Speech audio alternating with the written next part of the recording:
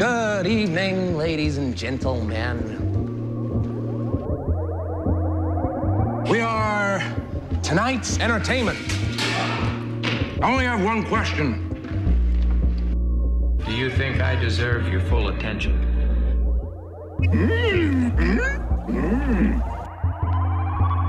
That's what I like to hear. Good evening, ladies and gentlemen. You're listening to 90.3 WRST FM Oshkosh. This is Script to Screen, and I'm your host, Max. And joining me here in the booth is Gideon. Hello. And today we are going to be talking about two kind of different movies, but we're trying out a new way for us to decide between our movies here. So I offered up 10 movies. Gideon offered up 10 movies, and we had to choose one from the other person's list. So what we came down to this week was Tron Legacy and Young Frankenstein. So very, very different films. In fact, I'd say they're almost as opposite as you can make films. One being a more classic Hollywood comedy and the other one being a more modern Hollywood serious action film that is definitely more of a sci-fi film. But I think we're going to talk about Tron Legacy here first. Yep. So was this your first time seeing it? When was the first time you saw this? I probably saw this. I remember the first time I saw this, and it was back in 2010. I did not see this in the theater, but I remember when it came out on video. And you remember how they used to have these like small video sections in the gas station? Like they didn't, not in a video store, but like in the gas station, they had this like shack of videos there. And I always thought that was so weird because it was like a very. They definitely don't do this anymore. So I got this from that weird shack of videos that they have at the gas station, and I watched it then. I was like, okay, cool. Not going to remember that ever again. But then the conversation around this kind of came back a little bit. Mm-hmm. It started being taught, it wasn't like, it's not like a cult classic yet, but it's like kind of headed towards that. I mean, I feel like the first Tron became that after a while. And yeah, I mean, you can really appreciate the first Tron for what it did. I really didn't like it when I first saw it. I thought it was very forgettable. I was like, 10 or 11 years old when it came out. Mm-hmm. And so it wasn't like what I would call a childhood movie or anything. But then I watched it again last year, and I was like, okay.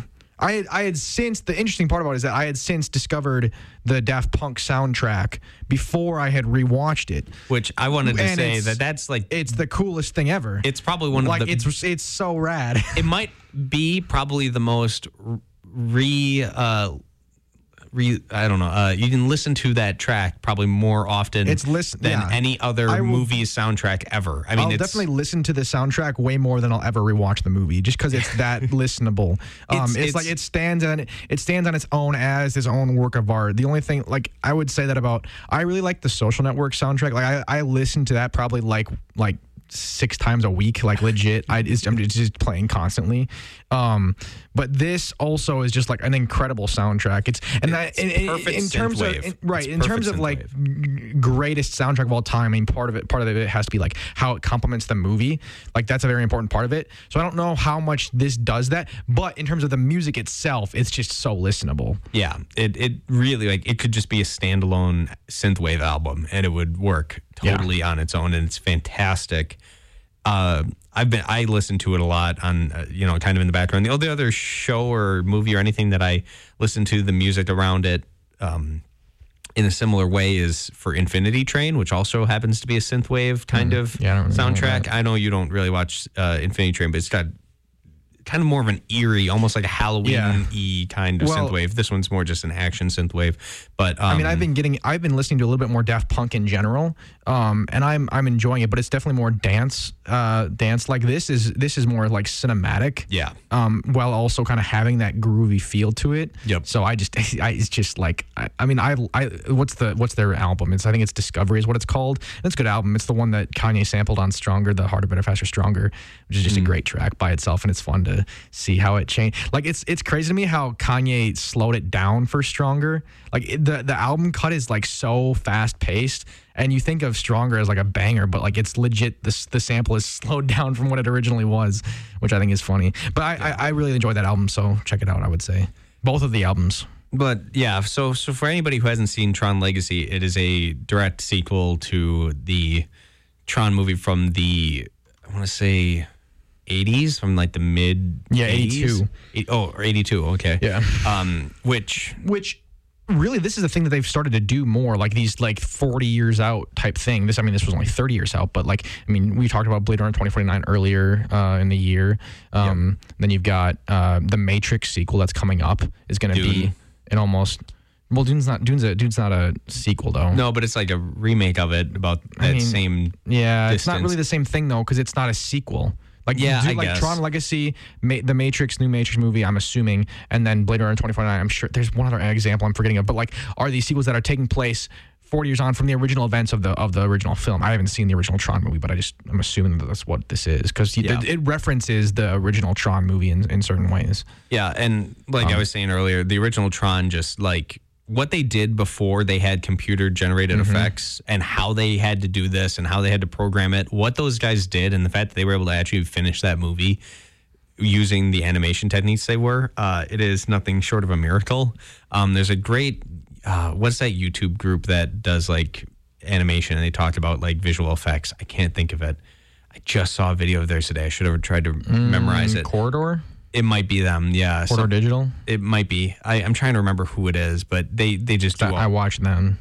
Yeah, so they talked about that original Tron and how they had to do it. Episode. But those guys had to program things without even knowing what it looked like. They just had to code it and just had to kind of know this item is going to be moving at this speed in this direction, you know, and they had to do that for every single movement, and then they would send it in, and then a week later they would get back a reel of what was processed, and if it was messed up in just one little way, then they had to do it all over again and wait another week, and it was just crazy. But this one, obviously, 30 years of advancement in technology, now the visual effects are fantastic. The story, I'm sorry, I'm getting ahead of myself. The story itself is just a direct sequel to that original Tron movie. You're picking up with the main character's son, who kind of gets sucked into the game, you know, after getting a message on a pager, supposedly from his father, and then he's in there and he's looking for his dad because his dad's been gone for 30 years or 20 years or whatever, how long it's been. And then you find out that Clue has kind of taken over the world of Tron and is kind of ruling it as a dictator now, and is trying to escape and get into the real world. So yeah, pretty cool plot.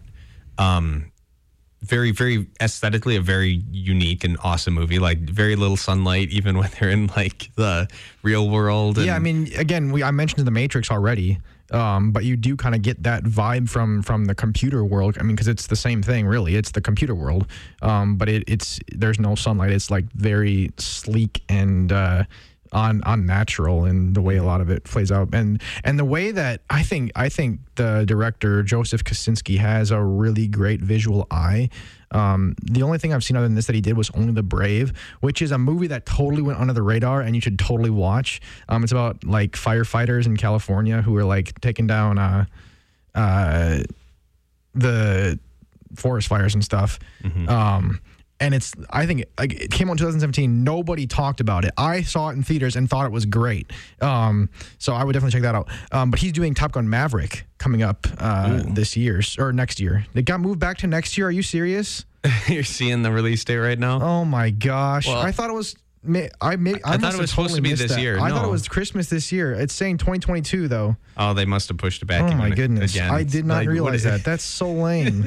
What on earth? Yeah, I mean, they just released I'm not Ghostbusters. Happy about that at all. I mean, just be happy they just released Ghostbusters. So, I mean, we got that going. Oh, yeah. Okay, speaking of, I found a whole bunch more. Like, Halloween just came out, was a big, long sequel. Doctor Sleep was another sequel that came way after. And you could count, like, Mad Max as another one. So, again, all these things that are, like, and in terms of, like, auteurs, I mean, Halloween doesn't really count because it's not him, but with Mad Max and The Matrix specifically, it's the auteur of the original with George Miller and the Wachowski sisters, like, actually coming back to work with the project. This is not an example of that, but I do think that's a really interesting case. To even, I mean, they've had movies sequentially, like, I mean, the first Matrix came out, in the early 90s? And then I suppose it doesn't really count because it's only been 15 years, but I'm actually kind of surprised now that I think about it, do the math. Then there were like 3 or 4 sequels every couple of years. But from the original, it's been 20 years, so I mean...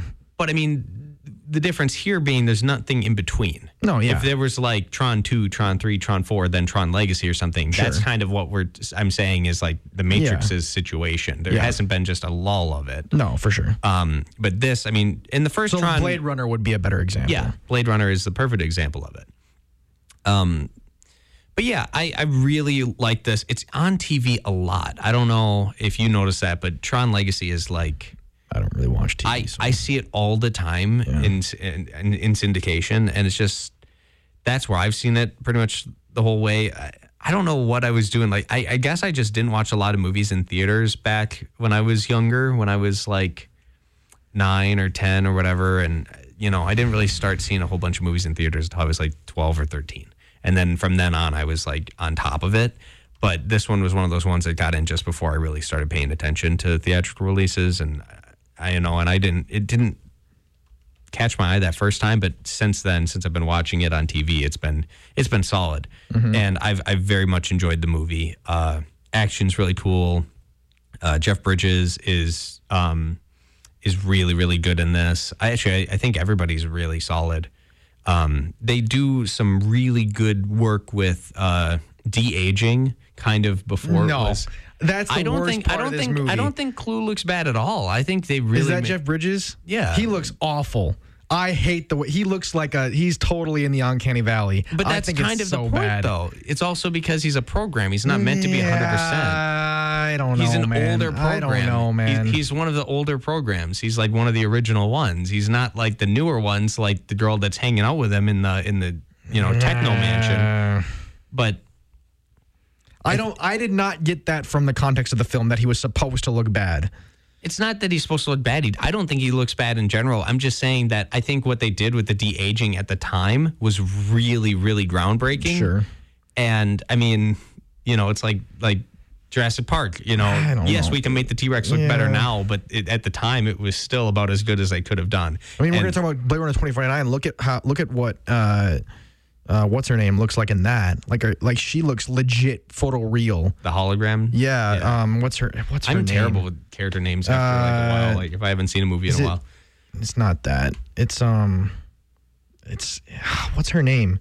The girl from the original. She's in the original Blade Runner, and then she actually plays Chani in the 1984 version of Dune.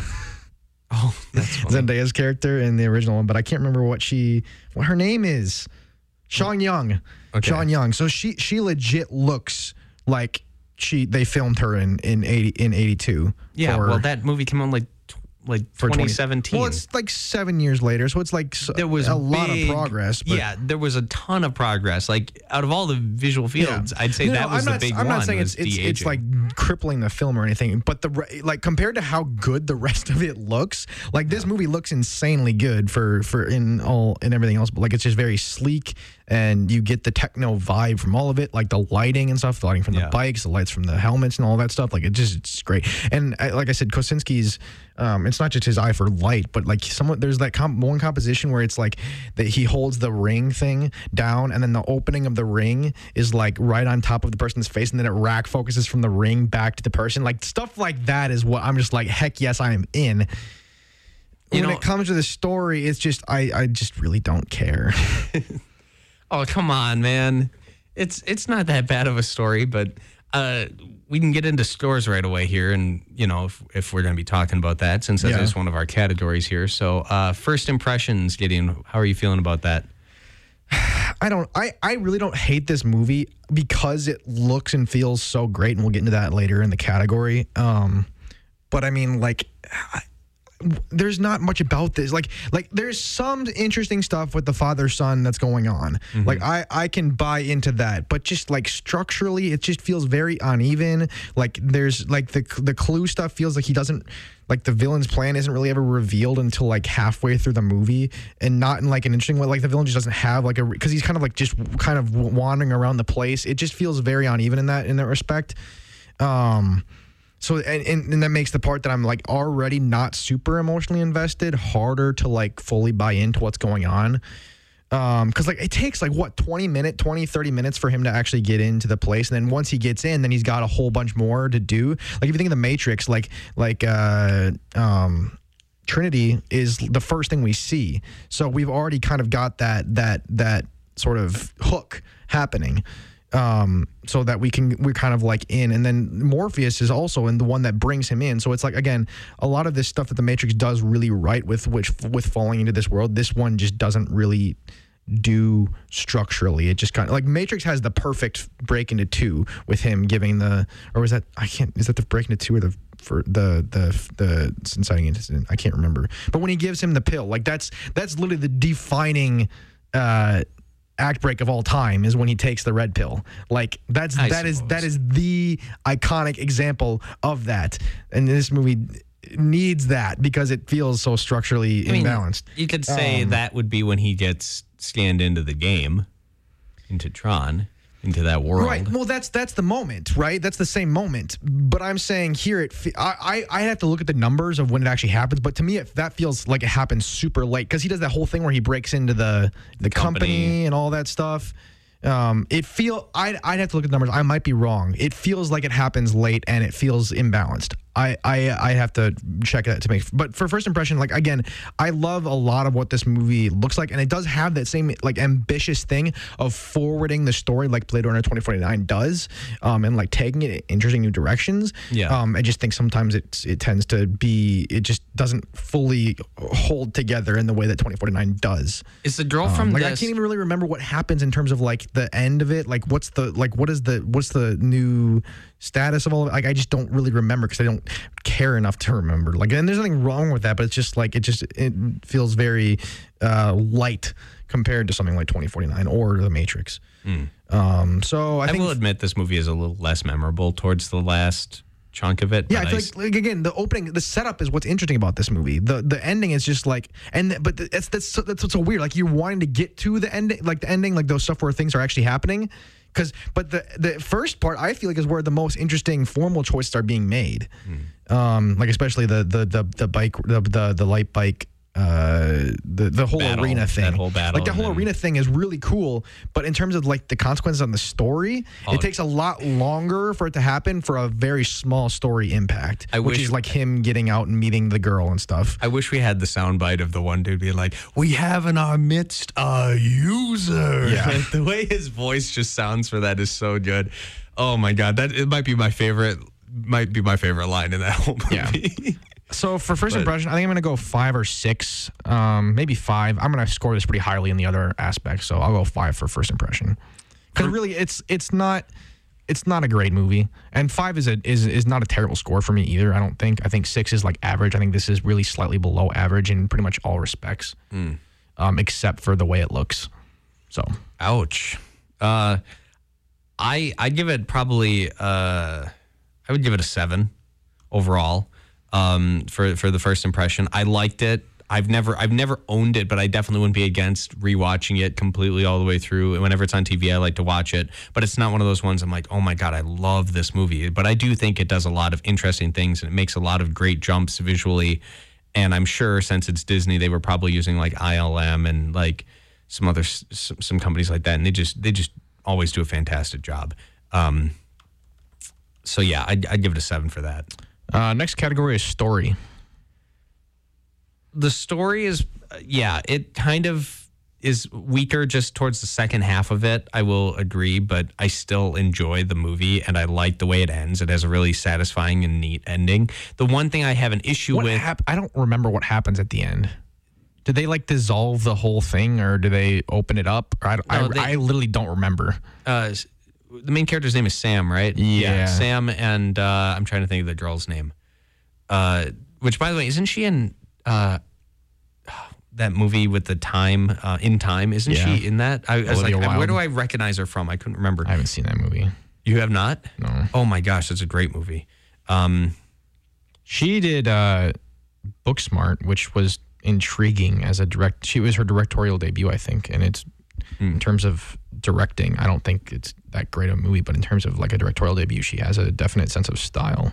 I'm very interested to see what she does next as a director. But yeah, her and Sam like escape, and then she lives in the real world from then on. So that's the kind of the thing. It's Isn't she like an AI though? Yeah, she's a program. How does she get a body? Because she has a body in that universe, and the technology kind of just takes because the technology converts your physical matter into the program, and then vice versa. You can convert you from from the program out. Oh, I'm remembering the shot. That's a cool shot. I'm remembering the shot. I don't remember what happened, but I remember the shot like of him in the garage and stuff. Or is that earlier in the movie? That's earlier when he's leaving. That's a cool it's a shot big anyways, like beam, I think. But yeah, that whole thing is pretty interesting. And then, but yeah, I definitely feel like it starts out a little better, but I do like the ending. It has a satisfying, solid ending. So yeah, for story, I'll give it a 7. That's what it needs to do. I'm saying 4 for this. Again, I don't remember what happened. I think it's just weakest. This is probably its weakest point. I agree. Yeah. But, that's not bad, though. I mean, still, it is good in a lot of other ways, and we're going to get into that, obviously, in the next categories here, which we can... acting. Acting's fine. I actually really like the acting, and to do what Jeff Bridges has to do, kind of playing the villain and, his old character, that's kind of cool. So there's a lot of interesting things that aren't in a lot of movies where, not many movies have a character, playing themselves, but kind of not. It happens. You can seek them out, but vast majority do not have that. So kind of fleshed out his acting talents a little more, and I had no issues with anybody. So acting is great. Yeah, Garrett Hedlund, who played Sam, has a really interesting filmography. He was in this, Troy, Triple Frontier, the Netflix movie with Ben Affleck, Mudbound, the Netflix movie that I saw and forgot about, Unbroken. Does he play the main character in that? I don't know if I've ever seen that. I don't think he does. Else. The one about Louis Zamperini. And then he was also in Inside Llewyn Davis, which is one of the Coen brothers' best movies, which definitely check that out. I haven't seen or even really heard of any of those movies until you were saying it. I mean, maybe Unbroken. I might have seen Unbroken. I've seen a good chunk of it. I don't think I've sat down and watched the whole thing. Yeah. That's the one that's a POW camp, right? Yeah. Okay. Inside Llewyn Davis is on Amazon Prime right now, actually. Like, seriously, all-timer right there. It's with Oscar Isaac is playing like a musician. Interesting. Yeah, great movie. But, and Jeff Bridges, I feel like he's the core of this movie more than Sam is. He's the one who really has a character. Well, yeah. Like Sam is very much just like puppy dog, innocent, sort of blank slate in a lot of ways, and it's how Jeff Bridges has imprinted on him that caused him to have any of the character traits that he actually has, like with him leaving and stuff. Yeah. So like he's very generic YA type protagonist stuff. I was going to say, I this feel movie like Jeff kind of Bridges' feels... perspective is what is much more interesting. So again, that probably points to the structural problems that I talked about earlier, in that like we're following him and Jeff Bridges doesn't come in until like I really think he if I had to guess, I'd say Jeff Bridges, the dad, doesn't come in until like halfway, and then Flynn, isn't he Flynn? Flynn, yeah. And then Clue comes in after that. So it's like a weird like no, Clue comes in first. Clue comes in first. He thinks that's his dad, and then. See, then I should have rewatched this. I at least remember that. I regret not rewatching it, but I couldn't find it anywhere, and I'm sure it's on Disney Plus. Yeah, but I don't have Disney Plus. It's not on Disney Plus. Never mind. Really? Nope. I thought it was. That's when I watched it. I watched it when it was on Disney Plus, but it's not anymore. Yeah, both of these movies were actually hard for me to find. I couldn't find Tron anywhere, and then for Young Frankenstein, I had to do a free trial of Amazon Prime, so that was fun. But yeah. Yeah. Acting is like a 6. Like it's competent. Did I give you a score for that? I don't think so. I'm gonna give it an 8. Look and feel. This is it's the best part of the movie. That's pretty much unquestionable. Like you can't really argue with that. It's 10. It's visually it's fantastic, and the music is probably the best film music other than something maybe John Williams did for Star Wars. But in terms of re-listenability, like absolutely, this is the number one. Yeah, film soundtrack. Of all time. I mean, I can cite whatever. I don't think it's that good. I think re-listenability is like one aspect of it. But I mean, if I had to recite re-listenability, I mean, like I listen to like Interstellar a lot. I listen to I already said The Social Network. I listened to Interstellar, but only because of the memes. Minari, which came out last year, has a really great soundtrack that I've listened to a lot. But just Dune, I've also been pumping on the daily. The new one? Yeah. Oh. But all right, so are you giving it? What are you giving it? But again, I don't mean to underplay it. This does have a great soundtrack. I'll give this an 8. And I'm just saying it's very, very, very good in terms of. What would it need to do to get a 10? Because it's not the magic level. It's not the level where you've got look and feel working seamlessly with story to communicate. Like, it's not magic. It's sleek and like really cool, and it's got great visuals in terms of like just appearing. Oh, that's a cool shot. But in terms of like having the underlying thing, so it doesn't where have the every synergy single thing the camera does feels important and necessary towards what the story is doing. It does not have that. So 8 is my score. Experience is the final category. I always have fun watching this movie. Anytime it's on, like I said, I continue to watch it. Like I have no issues with it in terms of that, and I guess I've never had a bad experience watching it. So yeah, I'd probably give Experience a 7. Yeah, regardless of my problems with the story, I did have a fun time watching this. I mean, you really do. You can grab onto it's like that's it's how good the visuals are. Movie, like man. You can just grab onto the visuals and hang with it. I mean, I don't think that makes for a great movie, which is why I gave it a 5 for first impression, even if I did have kind of a good time with it. So 6 is my score, I think I'll say.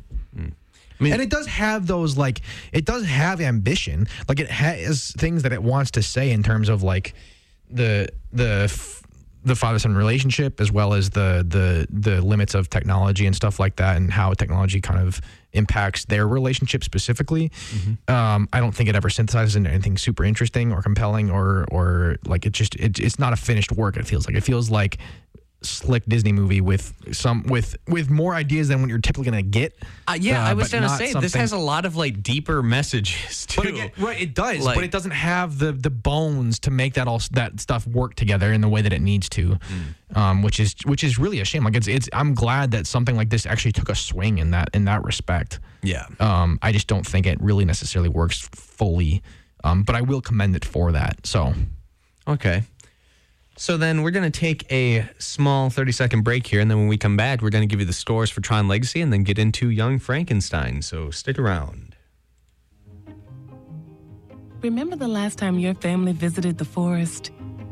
It's a place of wonder and imagination for the whole family, where stories come to life. And it's closer than you think.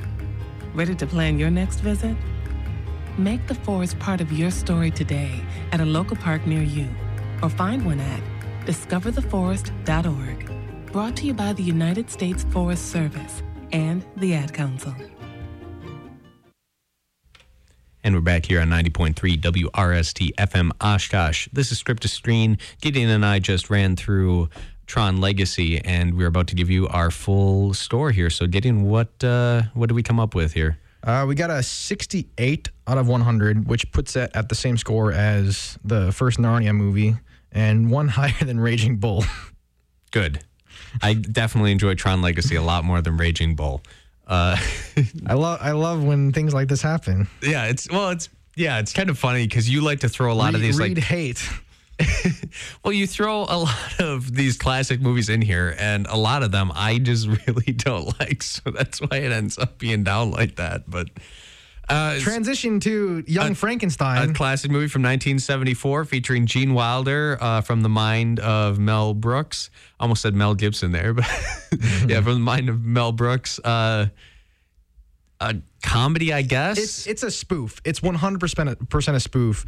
But still, it's again, in terms of, hey, there's the connection. I found the connection. It's basically a 40 years later sequel, except it's just not an official sequel. Because 40 years later, I think Mary Shelley's Frankenstein came out in the 1880s. James Whale's Frankenstein movies were in the 30s. Oh. So, I think, when did The Bride of Frankenstein come out? So this movie, if you haven't seen Frankenstein and the Bride of Frankenstein, Bride of Frankenstein was 35, so almost exactly 40 years later.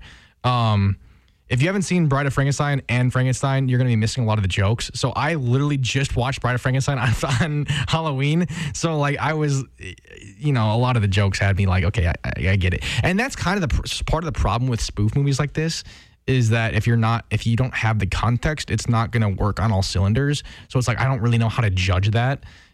Anyways, but in terms of like being a sequel 40 years later, like it kind of does a lot of the same things that Tron Legacy does, because it's Victor Frankenstein living underneath the shadow, or not Victor Frankenstein. It's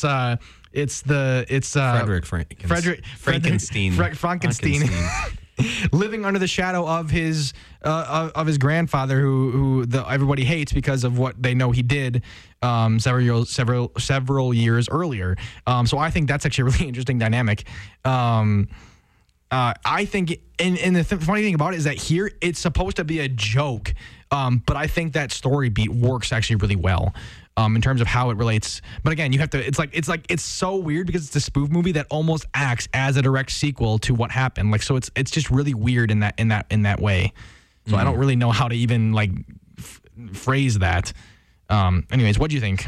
I didn't really like it that much. I didn't hate it. Like, it wasn't like where it was like Princess Bride, where you were telling me it's this hilarious movie, and then I watch it, even though I laughed about as many times as I did in Princess Bride, I actually appreciated this movie much more. But this one kind of cemented my opinion on the fact that I just don't like Gene Wilder in anything. Like, I really don't get the appeal of him because his comedy isn't like Willy Wonka. You don't like? No. He plays the same character in every movie he does. And that isn't necessarily a bad thing. A lot of people do that. Jeff Goldblum, for instance, always kind of plays the same character. Always has the same emotional or kind of, the way that they talk and act and all this. Willy Wonka is definitely more mysterious than Frankenstein is here. Frankenstein is more like base nature, like. But you look like Blazing Saddles or something else like with Gene Wilder. I need to see Blazing Saddles. But my point is that he always kind of plays the same character, and he's kind of doing like this. He's got the same mannerisms, but the same mannerisms doesn't mean the same character necessarily. I know, but.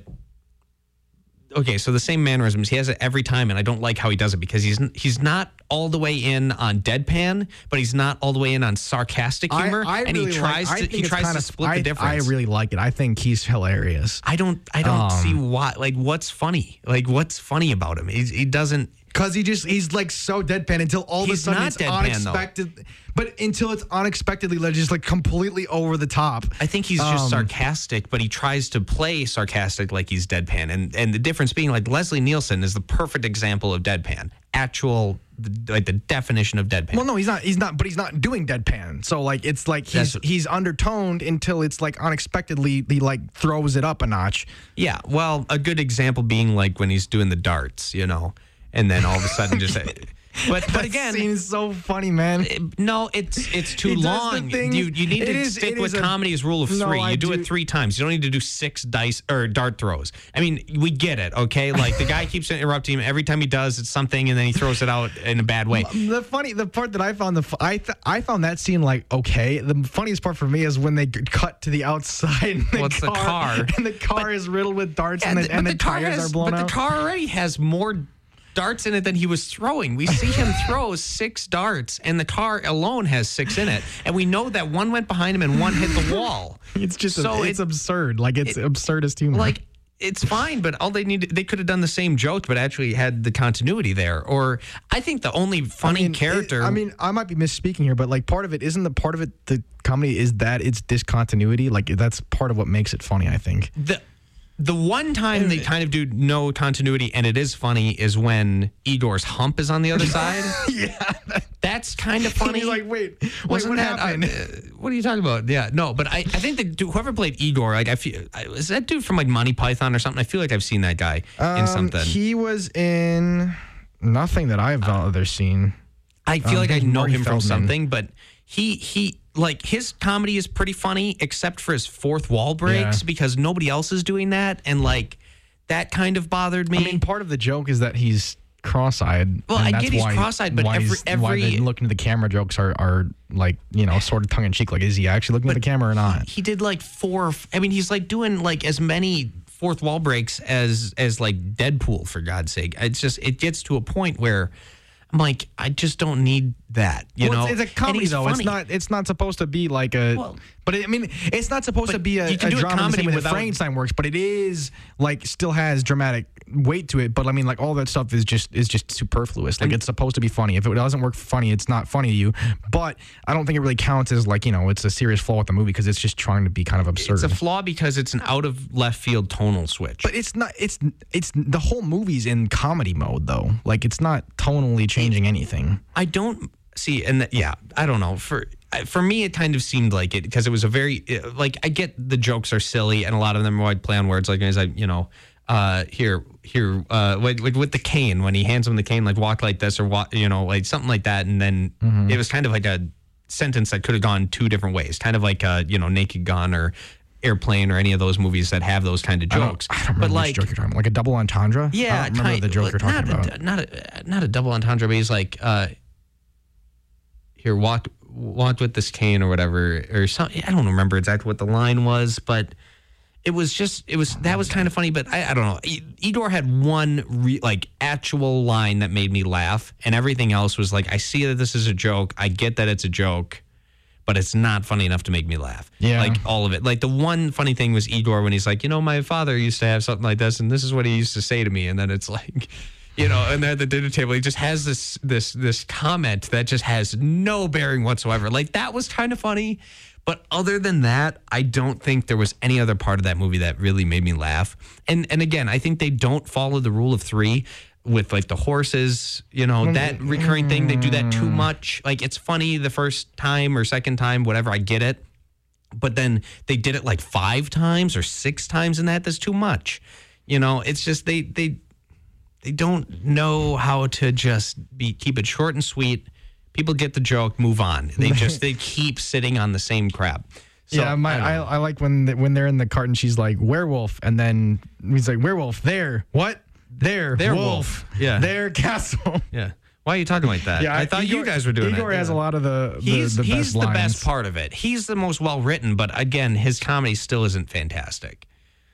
To me, I don't know. I went into this thinking it would be a lot funnier than it was, and I don't know why I did that because I never have found Gene Wilder funny. I don't really find Mel Brooks that funny. Some of his stuff is good. Like Year One was actually one of the funnier movies to me, and everybody kind of forgets that was like one of his final films. You know, and I think didn't he do? Wait, what? Year One. He was either a producer or he helped write it. Didn't direct it. He was either a producer or he helped write it. I know he was involved with Year One. But then, like, didn't he do Spaceballs or was he just in it? He did Spaceballs, Blazing Saddle, The Producers, Men in Tights. Yeah. Those are, I think, his main 5, including from Frankenstein. But, yeah, I don't know. And that opening title sequence, it really was like, yeah, Mel Brooks was involved. Mel Brooks was, like, you see his name, like, so many times in the opening credits.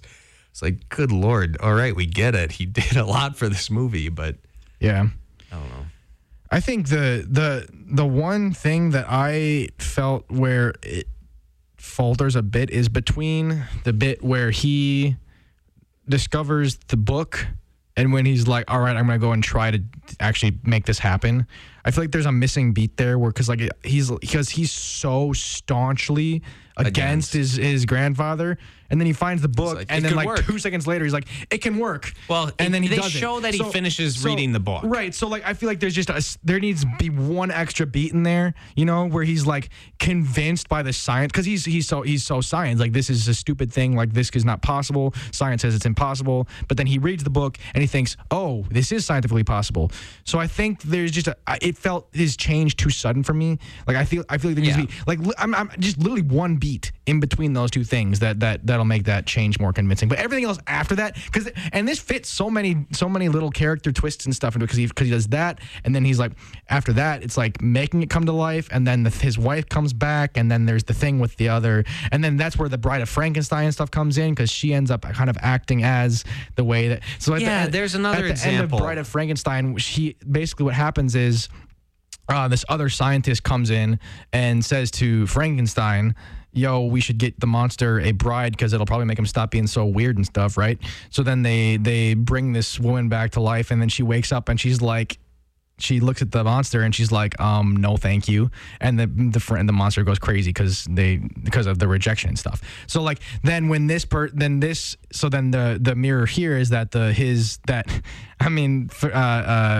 this Frankenstein's fiance ends up being like the bride of Frankenstein, actually falling in love with the literal bride of Frankenstein. The Frankenstein specifically because he has he's well endowed. Which they repeat that like 5 times.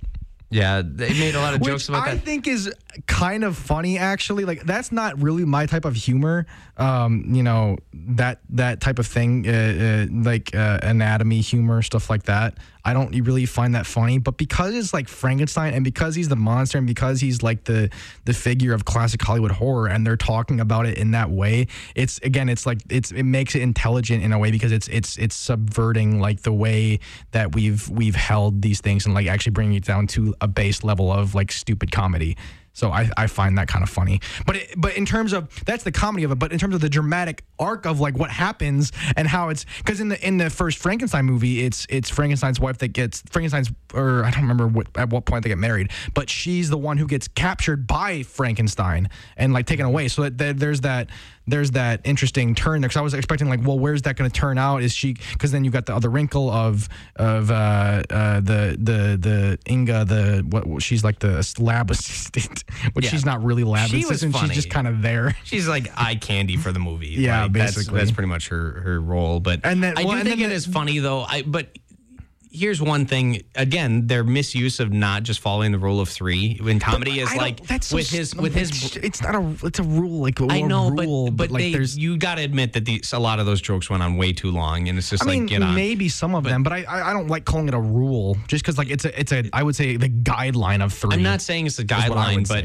I'm not saying you have to follow it, but there is a reason why it is so synonymous. Because there is there's 3 acts in a story. Like, that's just the way it works. And even down to the micro level of camera movement, like the have I talked about this video essay before? Brad Bird's like, I don't know what he calls it, like dancing cinema or something like that. You got to watch the essay though. Like the way that Brad Bird uses the camera to go 1, 2, 3, 1, 2, 3. Like it's in all of his like in his features and stuff. Like down to that micro level. The 3 is like a number that's inherent to like storytelling and the way that we consume things. So you're not wrong. But I'm just saying a lot of their jokes just go on way too long. Like early on, the first time you see Dr. Frankenstein's fiance, they're at the train station. They're roasting Casablanca a little bit with that whole thing. Oh, well, it kind of seemed like that. She does do the same thing. She does that same thing, that same joke, like don't touch me, like 4 or 5 times in that one, and then she does it again later on, which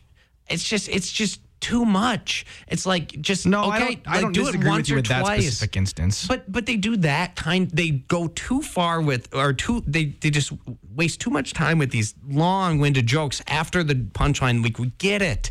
Oh my God, you're doing it again. We get it. You're doing it again. I don't find that big of a deal with it. It's whatever. Let's get into scores. Yeah, let's do it. First impression. I don't know, man. This is so weird for me because I didn't hate it, but I definitely didn't like it. Like, it's teetering between a 4 and a 5 for me. Probably a 4. Yeah. I mean, I'd be interested to see what you thought if you had seen the James Whale Frankenstein movies. I think those are really excellent. I mean, I haven't seen a whole ton from the classic Universal horror stuff. Like, I want to see Dracula and The Invisible Man and stuff like that. I haven't seen any of those yet. But I did think that what he kind of captured in terms of like gothic atmosphere alone for the 1930s is pretty great.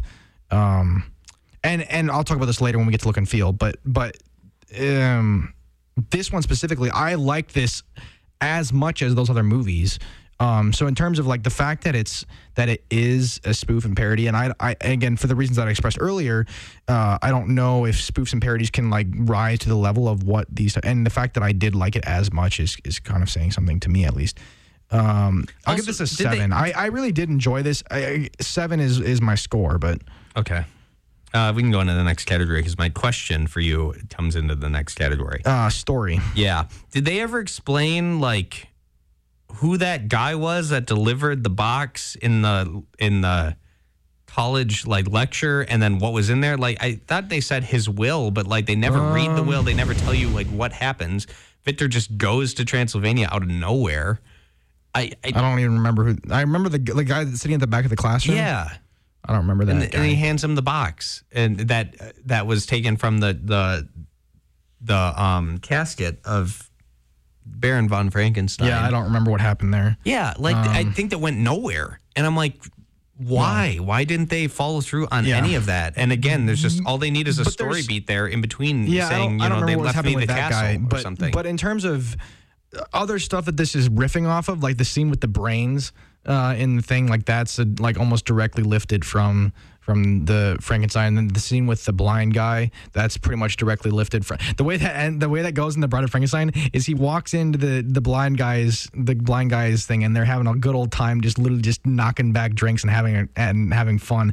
And then these two villagers walk in and they burn the guy's house down for like just because Frankenstein or the monster's there. So and then so here it ends less tragically than it did there. So again, playing off that idea of tragedy being undercut by happy ending, really.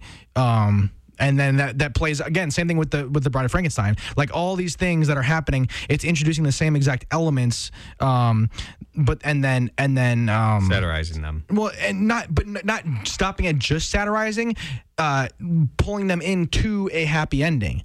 And introducing these elements that are eventually going to pull it back. This is making me love the movie more now that I'm realizing kind of this is what it's doing. Eventually towards very, very happy ending, especially in contrast with what happened earlier.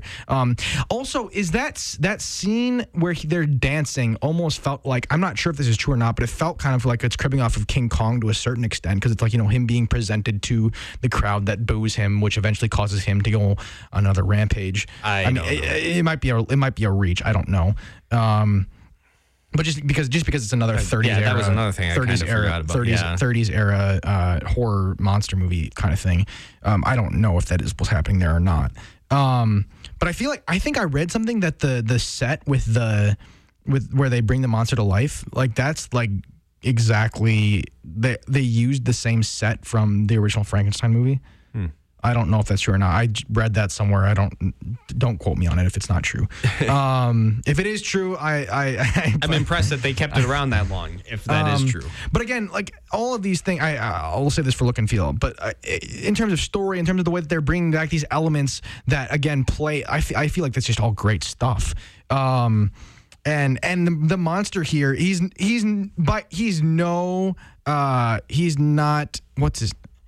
not in any way close to the same monster as like the way that the monster you feel for the monster in the original 31 film is like crazy. Boris Karloff really brings a lot to that character, and the monster here is no Boris Karloff. Like he's just not. But he has his own character to him. And you do feel for him, even if it's not the same level as it is for Karloff. I was shocked who played the monster in this. I was like, holy cow, that's Peter Boyle. Yeah, I was like, dude, that's like Raymond's dad. Everybody loves Raymond, or that one old guy, the old dude you think is the bad guy in the Scooby-Doo movie. I don't know if I've ever seen him in anything else. I was like, wow, I've never seen him that young. I'm going to give story an 8 out of 10. Story for me in this, I really don't know. Again, it's so weird and kind of... God, yeah, it's playing off the original so much, but at the same time, you still get the story of reconciliation happening. It did have a solid flow to it. I'll give it that. Like all the story beats kind of worked well, especially for a spoof comedy. Yeah, it wasn't terrible, but legit dramatic bedrock to it. Yeah, it's just I don't know. When it's comedy, you also have to kind of take the jokes into the it. Story, yeah, and. Again, it's just none of the jokes were landing really, except for one to me. Like I got that the jokes were happening. I could see the setup and all that. Just wasn't my cup of tea. So I don't know. I'd give it a 5. Yeah, I'm not gonna lie. There were some jokes that didn't land for me. I see what you're saying because that happened to me too. Where I'm like, okay, yeah, I see you're trying to tell a joke, but it doesn't work for me. But there were other instances where I found it funny. So yeah. Yeah, I mean, like that happened a lot in this movie where they kind of like pause and like then like do their line and stuff, and then they wait after that, where, like because it's like pausing for. And I was like, okay, it felt like all of a sudden they're breaking into a Monty for the whole Python thing for me. Skit or something for like 2 minutes, and then they were back to the regular story. I don't know. It just felt like that. Acting is next category. I'm okay with pretty much everybody. Kind of. I don't know. Again, Gene Wilder, I've never been a big fan of him. I think this is probably the best I've ever seen him. But again, I think he's really overrated, and he like didn't even watch movies after the 80s. Like, do you know that? Like, he stayed away from ever going to theaters after a while. Like, he just hated modern movies. He was not a big fan of that. And I'm like, dude, you really think way too highly of yourself. And he always has that aura about him in his movies where he acts like he's always the smartest person in the room no matter what. And you really have a vendetta against Gene Wilder. Yeah, because he's like put on this pedestal, and I don't see why he needs to be. What is he?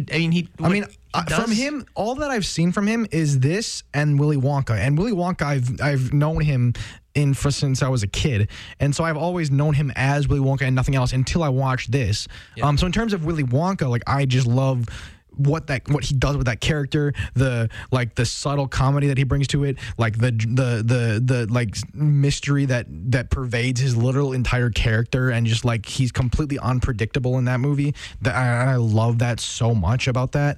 I've known him as that, so I can't really speak to anything outside of that. But I feel like his performance here definitely feels different from it did in Willy Wonka. So I mean, we'll see where he goes as an actor for me. But I think overall the performances in this film, again, I think the dude who played Igor really was great, good. and especially him. Like without him, he's so good. In fact, that I don't think that character works the same way without him. Because part of it's his physicality. I think he had some sort of disease, which is unfortunate, but like he brings that to the character. I thought it was funny in a really interesting way. Actually, okay, he has two good jokes, but the main one still is when they're sitting at the table and he has that weird comment. But then the other one is when they're looking at the heads on the shelf when they first discover. Oh my gosh, and that was one of the funniest part of the movie. That one's pretty good. I was like, all right, yeah, that's funny. But I'll give this like a 7 for acting. I mean, again, 7, 8. 9, 8, 7. It's like I'll give it a 6, and it's just because Igor and maybe the weird way that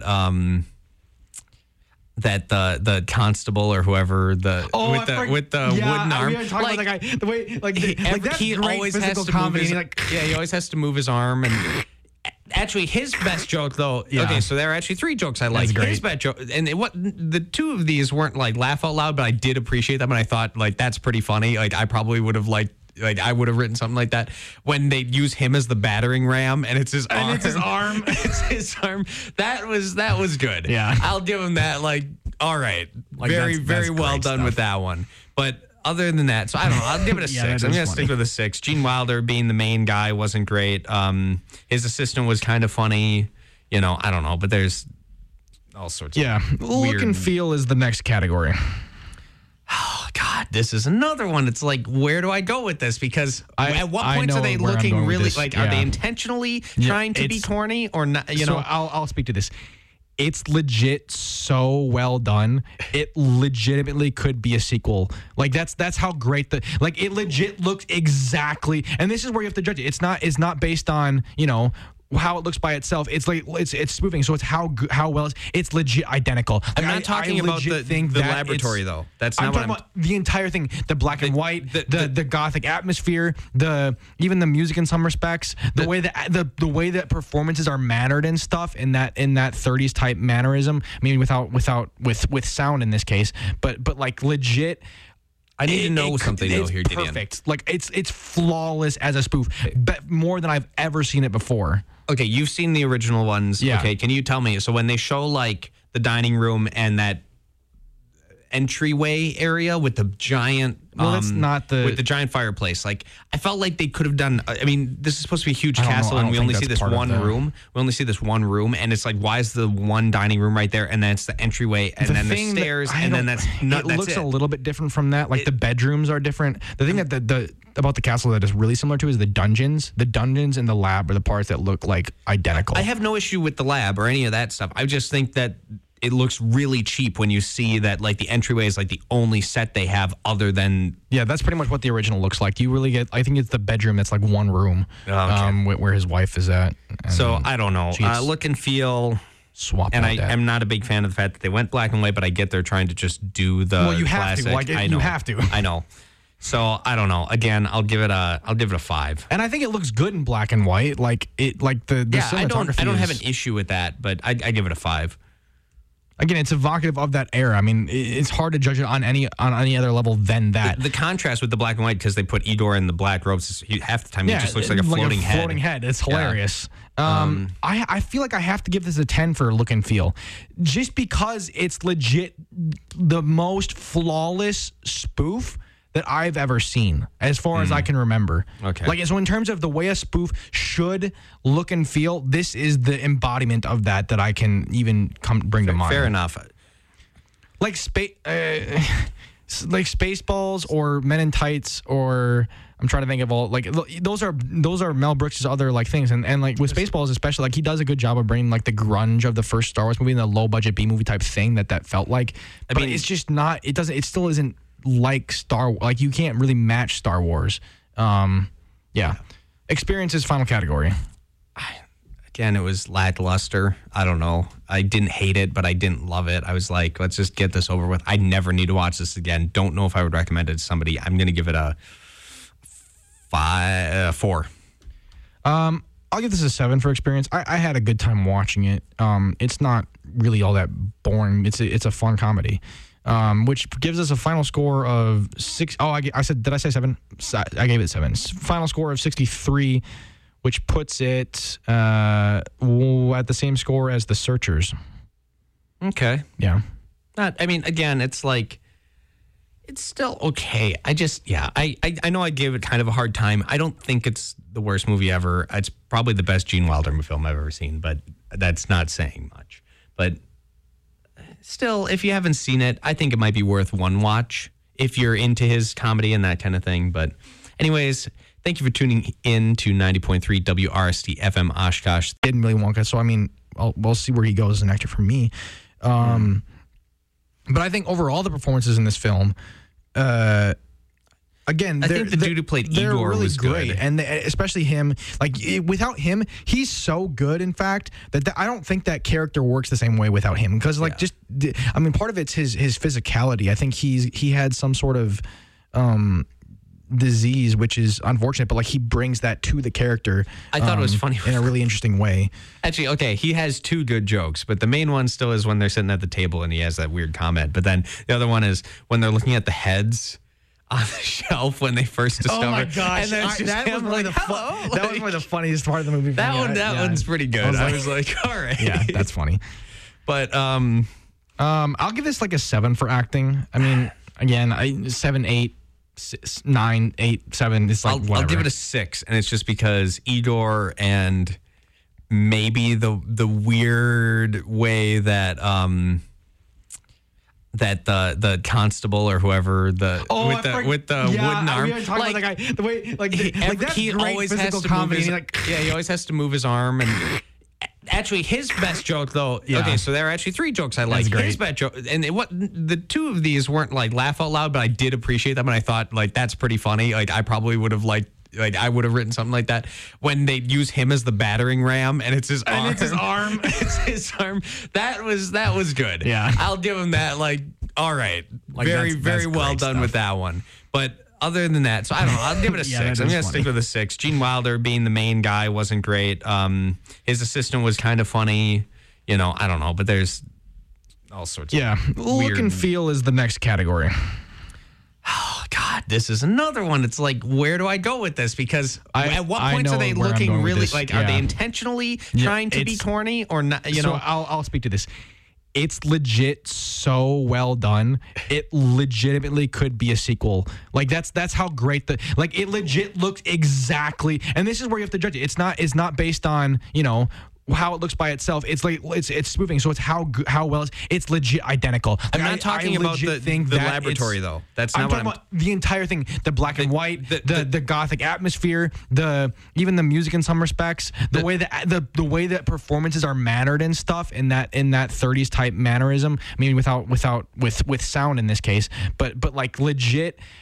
I need to know something though here, Gideon. Perfect. Like it's flawless as a spoof, but more than I've ever seen it before. Okay, you've seen the original ones. Yeah. Okay, can you tell me? So when they show like the dining room and that entryway area with the giant that's not with the giant fireplace, like I felt like they could have done. I mean, this is supposed to be a huge castle, and we only see this one room. We only see this one room, and it's like, why is the one dining room right there, and then it's the entryway, and then the stairs, and then that's not. It looks a little bit different from that. Like the bedrooms are different. The thing that about the castle that is really similar to is the dungeons. The dungeons and the lab are the parts that look like identical. I have no issue with the lab or any of that stuff. I just think that it looks really cheap when you see that like the entryway is like the only set they have other than. Yeah, that's pretty much what the original looks like. You really get, I think it's the bedroom that's like one room where his wife is at.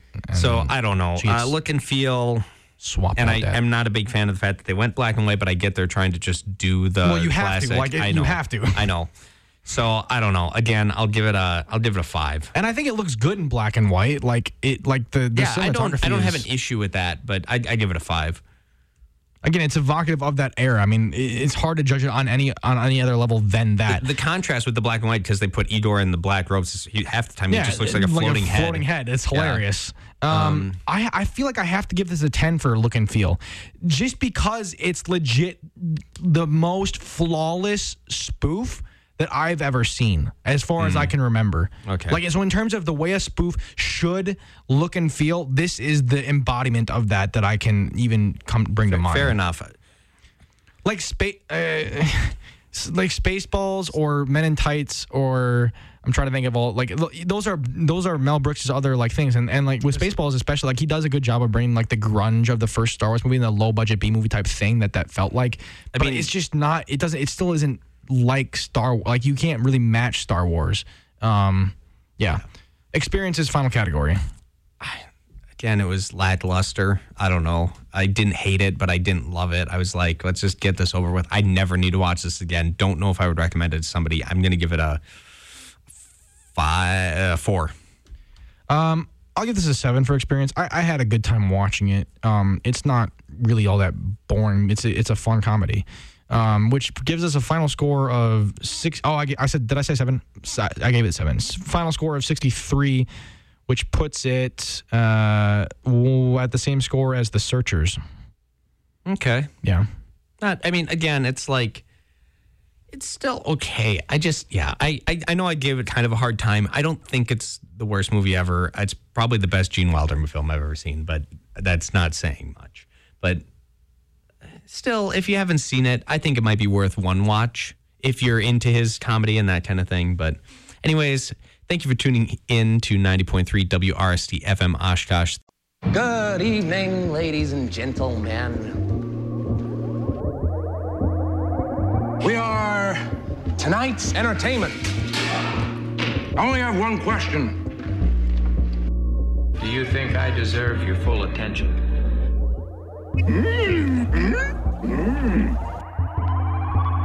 That's what I like to hear. Good evening, ladies and gentlemen. You're listening to 90.3 WRST FM Oshkosh. This is Script to Screen, and I'm your host, Max. And joining me here in the booth is Gideon. Hello. And today we are going to be talking about 2 kind of different movies, but we're trying out a new way for us to decide between our movies here. So I offered up 10 movies. Gideon offered up 10 movies when we had to choose one from the other person's list. So what we came down to this week was Tron Legacy and Young Frankenstein. So very, very different films. In fact, I'd say they're almost as opposite as you can make films. One being a more classic Hollywood comedy, and the other one being a more modern Hollywood serious action film that is definitely more of a sci-fi film. But I think we're going to talk about talk about Tron Legacy here first. Yep. So was this your first time seeing it? When was the first time you saw this? I probably saw this. I remember the first time I saw this, and it was back in 2010. I did not see this in the theater, but I remember when it came out on video. And you remember how they used to have these like small video sections in the gas station?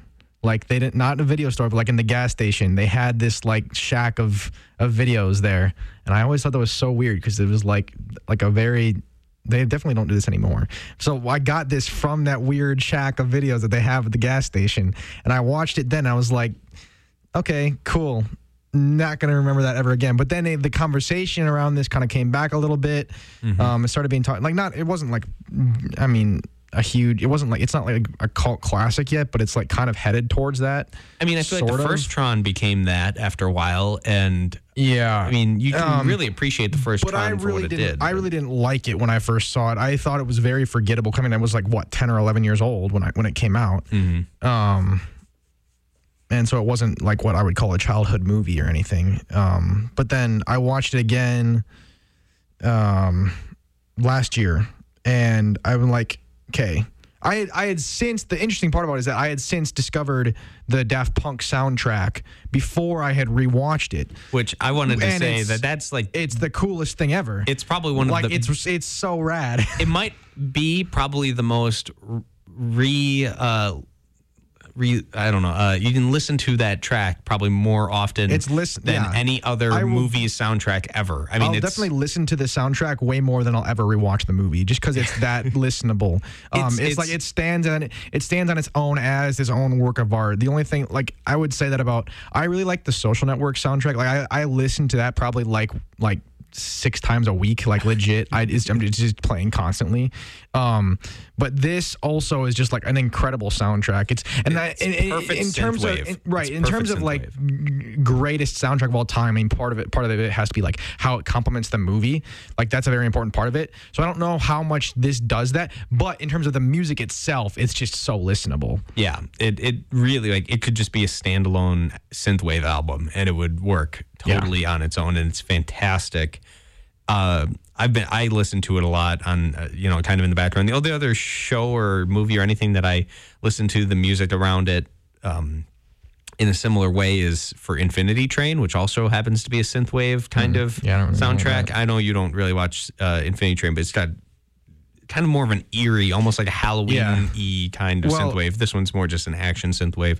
But I mean, I've been listening to a little bit more Daft Punk in general, and I'm enjoying it. But it's definitely more dance. Like this is more like cinematic. Yeah. While also kind of having that groovy feel to it. Yep. So it's just like what's their album? I think it's Discovery is what it's called. And it's a good album. It's the one that Kanye sampled on Stronger, the Harder, Better, Faster, Stronger, which is just a great track by itself, and it's fun to see how it changed. Like it's crazy to me how Kanye slowed it down for Stronger. Like the album cut is like so fast paced, and you think of Stronger as like a banger, but like it's legit. The sample is slowed down from what it originally was, which I think is funny. But I really enjoyed that album, so check it out. I would say both of the albums. But yeah, so for anybody who hasn't seen Tron Legacy, it is a direct sequel to the Tron movie from the, I want to say, 80s, from like the mid 82. 82. Okay. Yeah.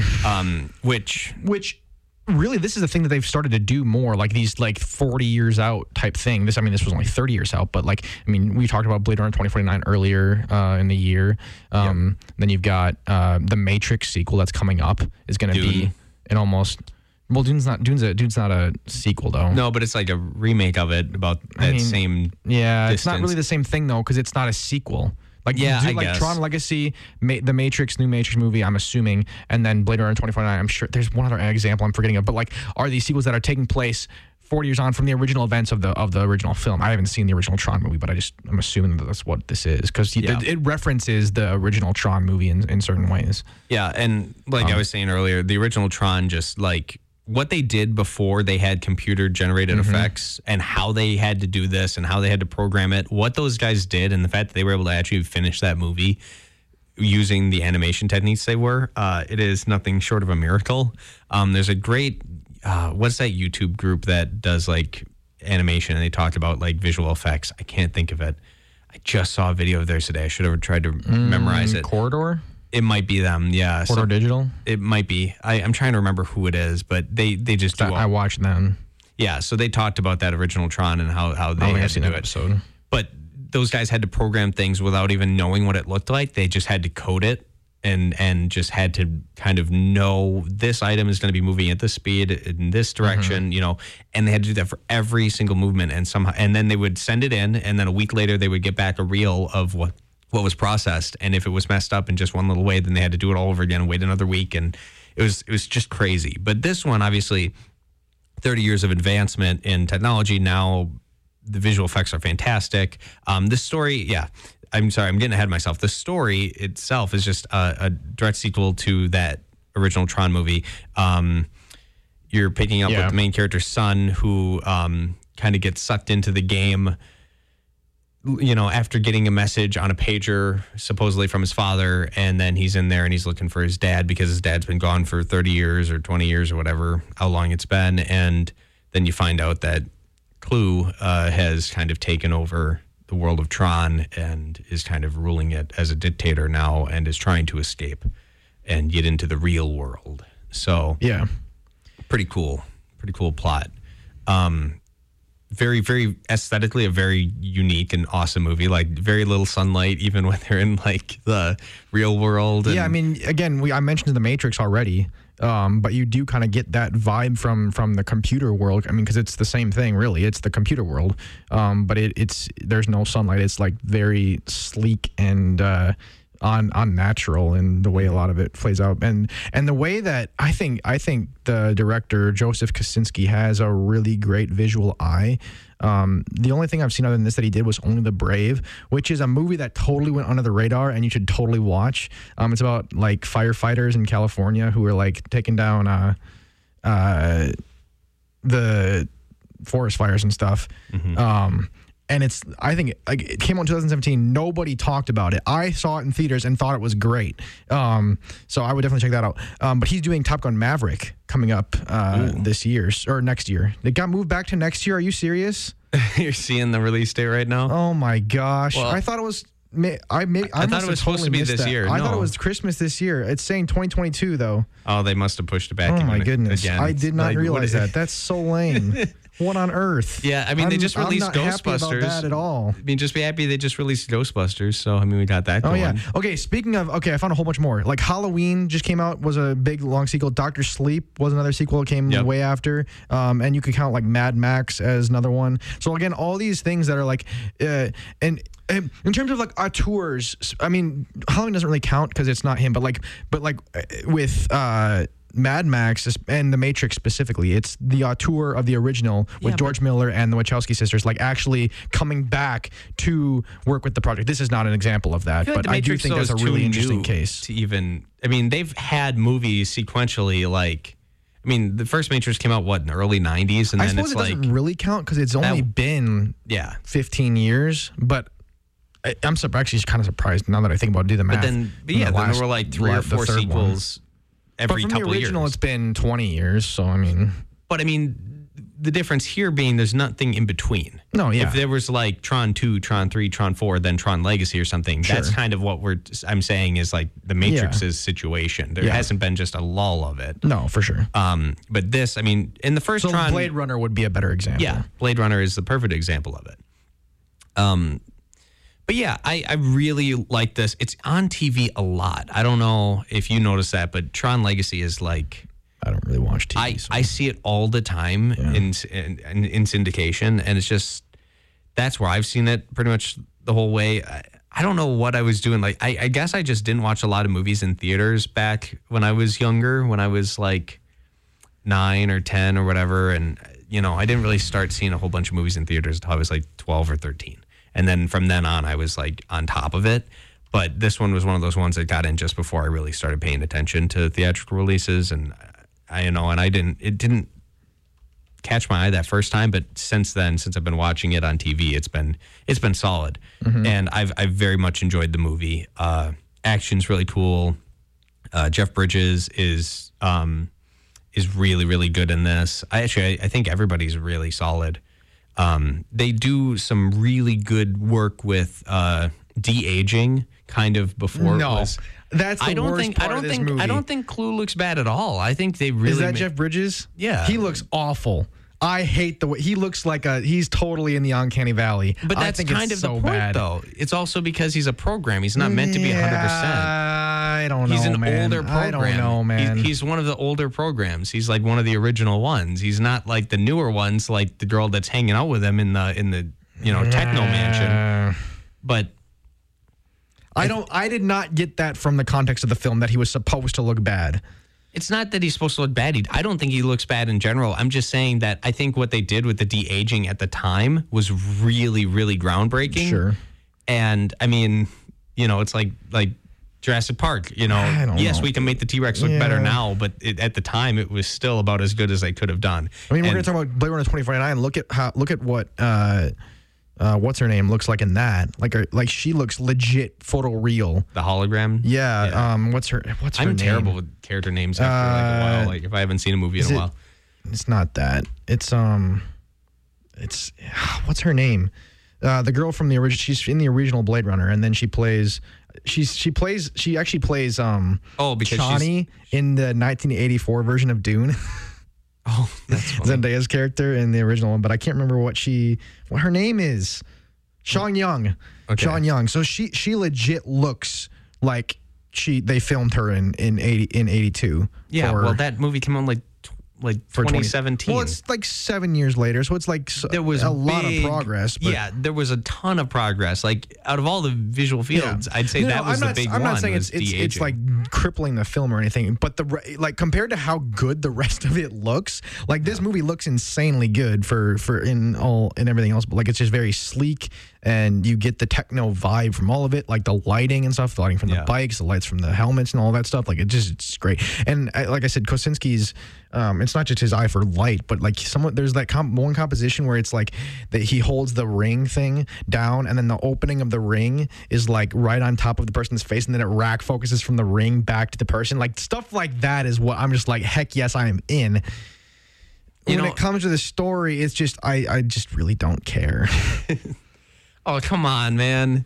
It's not that bad of a story, but we can get into scores right away here, and if we're going to be talking about that, since that is one of our categories here. So first impressions, Gideon, how are you feeling about that?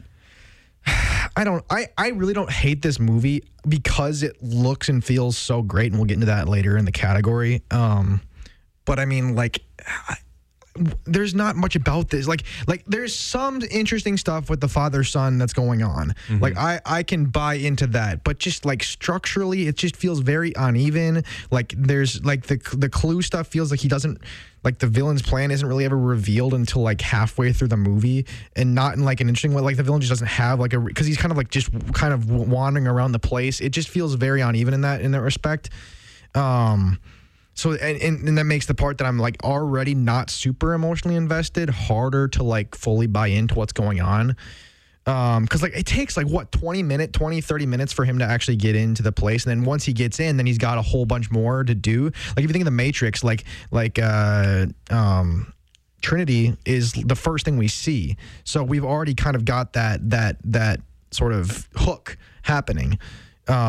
So that we're kind of like in, and then Morpheus is also in the one that brings him in. So it's like, again, a lot of this stuff that the Matrix does really right with falling into this world, this one just doesn't really do structurally. It just kind of like Matrix has the perfect break into two with him giving is that the break into two or the inciting incident? I can't remember. But when he gives him the pill, like that's literally the defining act break of all time is when he takes the red pill. Like that is the iconic example of that, and this movie needs that because it feels so structurally imbalanced. You could say that would be when he gets scanned into the game, into TRON, into that world. Right. Well, that's the moment, right? That's the same moment. But I'm saying here, I have to look at the numbers of when it actually happens. But to me, that feels like it happens super late because he does that whole thing where he breaks into the company and all that stuff.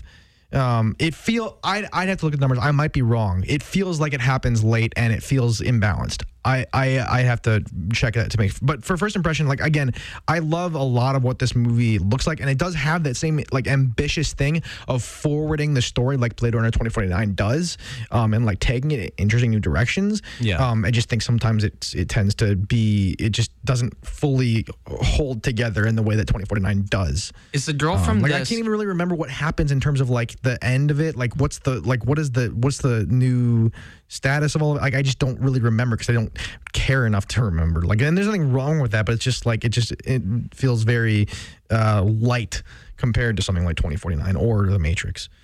So I think will admit this movie is a little less memorable towards the last chunk of it. Yeah, I feel like again, the opening, the setup is what's interesting about this movie. The ending is just like, that's what's so weird. Like you're wanting to get to the ending, like those stuff where things are actually happening. But the first part I feel like is where the most interesting formal choices are being made. Like especially the bike, the light bike. The whole battle, arena thing, that whole battle, like the whole arena thing is really cool, but in terms of like the consequences on the story, it takes a lot longer for it to happen for a very small story impact, which is like him getting out and meeting the girl and stuff. I wish we had the soundbite of the one dude being like, "We have in our midst a user." Yeah. Like, the way his voice just sounds for that is so good. Oh my god, it might be my favorite line in that whole movie. Yeah. So for first impression, I think I'm going to go 5 or 6, maybe 5. I'm going to score this pretty highly in the other aspects, so I'll go 5 for first impression. Because really, it's not a great movie, and 5 is not a terrible score for me either. I don't think. I think 6 is like average. I think this is really slightly below average in pretty much all respects, except for the way it looks. So, ouch. I'd give it probably. I would give it a 7 overall. For the first impression, I liked it. I've never owned it, but I definitely wouldn't be against rewatching it completely all the way through. And whenever it's on TV, I like to watch it. But it's not one of those ones I'm like, oh my god, I love this movie. But I do think it does a lot of interesting things, and it makes a lot of great jumps visually. And I'm sure since it's Disney, they were probably using like ILM and like some companies like that, and they just always do a fantastic job. So yeah, I'd give it a 7 for that. Next category is story. The story is, it kind of is weaker just towards the second half of it. I will agree, but I still enjoy the movie, and I like the way it ends. It has a really satisfying and neat ending. The one thing I have an issue with... I don't remember what happens at the end. Did they like dissolve the whole thing, or do they open it up? I literally don't remember. The main character's name is Sam, right? Yeah. Sam, and I'm trying to think of the girl's name. Which, by the way, isn't she in that movie with the time, In Time? Isn't she in that? I was like, where do I recognize her from? I couldn't remember. I haven't seen that movie. You have not? No. Oh my gosh, that's a great movie. She did Booksmart, which was intriguing as she was her directorial debut, I think, and it's in terms of directing, I don't think it's that great a movie, but in terms of like a directorial debut, she has a definite sense of style. I'm very interested to see what she does next as a director. But yeah, her and Sam like escape, and then she lives in the real world from then on. So that's the kind of the thing. It's Isn't she like a AI though? Yeah, she's a program. How does she get a body? Because she has a body in that universe, and the technology kind of just takes, because the technology converts your physical matter into the program, and then vice versa. You can convert you from from the program out. Oh, I'm remembering the shot. That's a cool shot. I'm remembering the shot. I don't remember what happened, but I remember the shot like of him in the garage and stuff. Or is that earlier in the movie? That's earlier when he's leaving. That's a cool it's a shot big anyways, like beam, yeah. I think. But yeah, that whole thing is pretty interesting. And then, but yeah, I definitely feel like it starts out a little better, but I do like the ending, and it has a satisfying, solid ending. So yeah, for story, I'll give it a 7. That's what it needs to do. I'm saying 4 for this. Again, I don't remember what happened. I think it's just weakest. This is probably its weakest point. I agree. Yeah. But, that's not bad, though. I mean, still, it is good in a lot of other ways, and we're going to get into that, obviously, in the next categories here, which we can... acting. Into. Acting's fine. I actually really like the acting, and to do what what Jeff Bridges has to do, kind of playing the villain and, his old character. That's kind of cool. So there's a lot of interesting things that aren't in a lot of movies where, not many movies have a character, playing themselves, but kind of not. It happens. You can seek them out, but vast majority do not have that. So kind of fleshed out his acting talents a little more, and I had no issues with anybody. So acting is great. Garrett Hedlund, who played Sam, has a really interesting filmography. He was in this, Troy, Triple Frontier, the Netflix movie with Ben Affleck, Mudbound, the Netflix movie that I saw and forgot about, Unbroken. Does he play the main character in that? I don't know if I've ever seen him. I don't think he does. Else. The one about Louis Zamperini. And then he was also in Inside Llewyn Davis, which is one of the Coen brothers' best movies, which definitely check that out. I haven't seen or even really heard of any of those movies until you were saying it. I mean, maybe Unbroken. I might have seen Unbroken. I've seen a good chunk of it. I don't think I've sat down and watched the whole thing. Yeah. That's the one with it's a POW camp, right? Yeah. Okay. Inside Llewyn Davis is on Amazon Prime right now, actually. Like, seriously, all-timer right there. It's with Oscar Isaac is playing like a musician. Interesting. Yeah, great movie.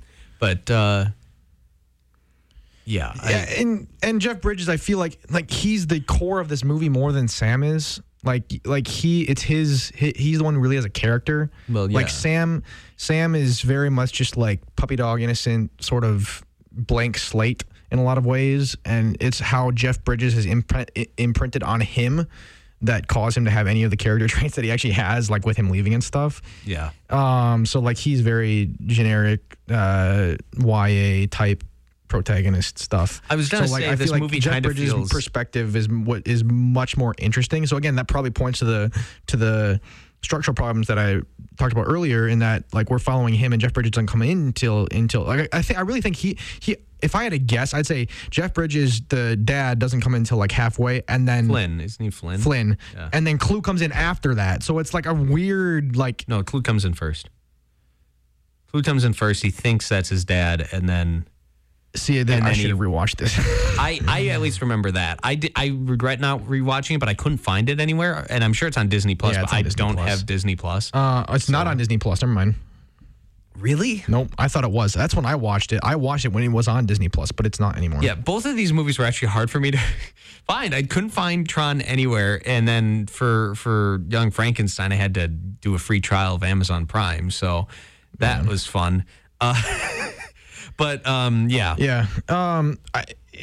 Acting is like a 6. Like it's competent. Did I give you a score for that? I don't think so. I'm gonna give it an 8.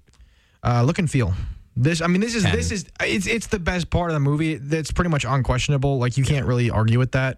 It's 10. It's visually it's fantastic, and the music is probably the best film music other than something maybe John Williams did for Star Wars. But in terms of re-listenability, like absolutely, this is the number one film soundtrack of all time. I mean, I can cite whatever.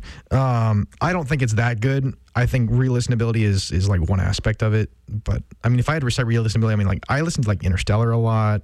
I listened to I already said The Social Network. I listened to Interstellar, but only because of the memes. Minari, which came out last year, has a really great soundtrack that I've listened to a lot. But just Dune, I've also been pumping on the daily. The new one? Yeah. Oh.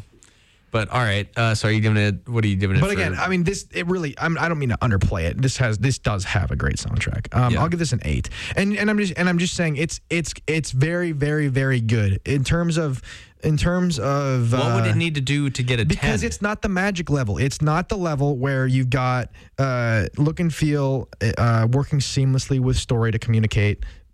Like it's not magic. It's like it's sleek and like really cool, and it's got great visuals in terms of like just appearing. Oh, that's a cool shot. But in terms of like having the underlying thing, so it doesn't where have the every synergy single thing the camera does feels important and necessary towards what the story is doing. It does not have that. So 8 is my score. Experience is the final category. I always have fun watching this movie. Anytime it's on, like I said, I continue to watch it. Like I have no issues with it in terms of that. And I guess I've never had a bad experience watching it. So yeah, I'd probably give Experience a 7. Yeah, regardless of my problems with the story, I did have a fun time watching this. I mean, you really do. You can grab onto it's like that's It's how a good great the visuals popcorn are. movie, like you man. can just grab onto the visuals and hang with it. I mean, I don't think that makes for a great movie, which is why I gave it a 5 for first impression, even if I did have kind of a good time with it. So 6 is my score, I think I'll say. I mean, and it does have those, like, it does have ambition. Like, it has things that it wants to say in terms of, like, the father-son relationship, as well as the limits of technology and stuff like that, and how technology kind of impacts their relationship specifically. I don't think it ever synthesizes into anything super interesting or compelling, or like it's not a finished work. It feels like slick Disney movie with more ideas than what you're typically gonna get. I was gonna say this something- has a lot of like deeper messages too. But again, right, it does, Like- but it doesn't have the bones to make that stuff work together in the way that it needs to, which is really a shame. Like it's I'm glad that something like this actually took a swing in that respect. Yeah. I just don't think it really necessarily works fully, but I will commend it for that. So, Okay. So then we're going to take a small 30-second break here, and then when we come back, we're going to give you the scores for Tron Legacy and then get into Young Frankenstein. So stick around. Remember the last time your family visited the forest? It's a place of wonder and imagination for the whole family, where stories come to life. And it's closer than you think. Ready to plan your next visit? Make the forest part of your story today at a local park near you, or find one at discovertheforest.org. Brought to you by the United States Forest Service and the Ad Council. And we're back here on 90.3 WRST FM Oshkosh. This is Script to Screen. Gideon and I just ran through Tron Legacy, and we're about to give you our full score here. So, Gideon, what did we come up with here? we got a 68 out of 100, which puts it at the same score as the first Narnia movie, and one higher than Raging Bull. Good. I definitely enjoy Tron Legacy a lot more than Raging Bull. I love when things like this happen. Yeah, it's kind of funny because you like to throw a lot of these Read hate. Well, you throw a lot of these classic movies in here, and a lot of them I just really don't like, so that's why it ends up being down like that. But transition to Young Frankenstein, a classic movie from 1974 featuring Gene Wilder, from the mind of Mel Brooks. Almost said Mel Gibson there, but yeah, from the mind of Mel Brooks. A comedy, I guess. It's a spoof. It's 100% a spoof. But still, it's again, in terms of, hey, there's the connection. I found the connection. It's basically a 40 years later sequel, except it's just not an official sequel. Because 40 years later, I think Mary Shelley's Frankenstein came out in the 1880s. James Whale's Frankenstein movies were in the 30s. Oh. So I think, when did The Bride of Frankenstein come out? So this movie, if you haven't seen Frankenstein and the Bride of Frankenstein was 35, so almost exactly 40 years later. If you haven't seen Bride of Frankenstein and Frankenstein, you're going to be missing a lot of the jokes. So I literally just watched Bride of Frankenstein on Halloween. So I was, a lot of the jokes had me like, okay, I get it. And that's kind of part of the problem with spoof movies like this, is that if you don't have the context, it's not going to work on all cylinders. So it's like, I don't really know how to judge that. Anyways, but in terms of being a sequel 40 years later, it kind of does a lot of the same things that Tron Legacy does, because it's Victor Frankenstein living underneath the shadow, or not Victor Frankenstein. It's Frederick Frankenstein. Living under the shadow of his grandfather, who everybody hates because of what they know he did several years earlier. So I think that's actually a really interesting dynamic. I think, and the funny thing about it is that here it's supposed to be a joke, but I think that story beat works actually really well. In terms of how it relates, but again, you have to. It's so weird because it's a spoof movie that almost acts as a direct sequel to what happened. So it's just really weird in that way. So I don't really know how to even phrase that. Anyways, what do you think? I didn't really like it that much. I didn't hate it. It wasn't where it was like Princess Bride, where you were telling me it's this hilarious movie, and then I watch it, even though I laughed about as many times as I did in Princess Bride, I actually appreciated this movie much more. But this one kind of cemented my opinion on the fact that I just don't like Gene Wilder in anything. Like, I really don't get the appeal of him because his comedy isn't... Like Willy Wonka you don't like? No. He plays the same character in every movie he does. And that isn't necessarily a bad thing. A lot of people do that. Jeff Goldblum, for instance, always kind of plays the same character. Always has the same emotional or kind of, the way that they talk and act and all Willy this. Wonka is definitely more mysterious than Frankenstein is here. Frankenstein is more like base nature, like. But you look like Blazing Saddles or something else like with Gene Wilder. I need to see Blazing Saddles. But my point is that he always kind of plays the same character, and he's kind of doing like this. He's got the same mannerisms, but the same mannerisms doesn't mean the same character necessarily. I know, but. Okay, so the same mannerisms, he has it every time, and I don't like how he does it because he's not all the way in on deadpan, but he's not all the way in on sarcastic humor, and he tries to split the difference. I really like it. I think he's hilarious. I don't see why. Like, what's funny? Like, what's funny about him? He doesn't. Because he's like so deadpan until all of a sudden it's unexpected. Though. But until it's unexpectedly just like completely over the top. I think he's just sarcastic, but he tries to play sarcastic like he's deadpan. And the difference being like Leslie Nielsen is the perfect example of deadpan. Like the definition of deadpan. Well, no, he's not, but he's not doing deadpan. So like it's like he's undertoned until it's like unexpectedly he like throws it up a notch.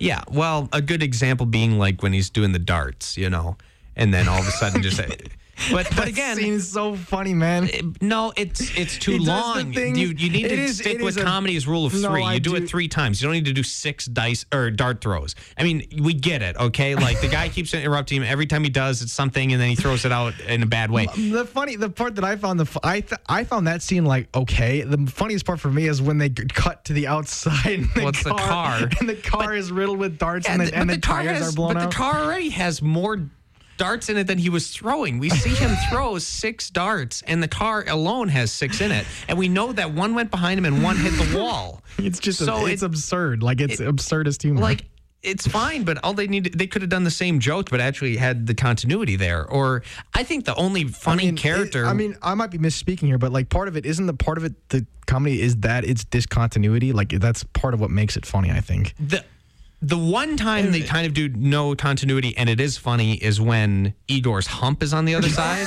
Yeah. That's kind of funny. He's like, wait, what happened?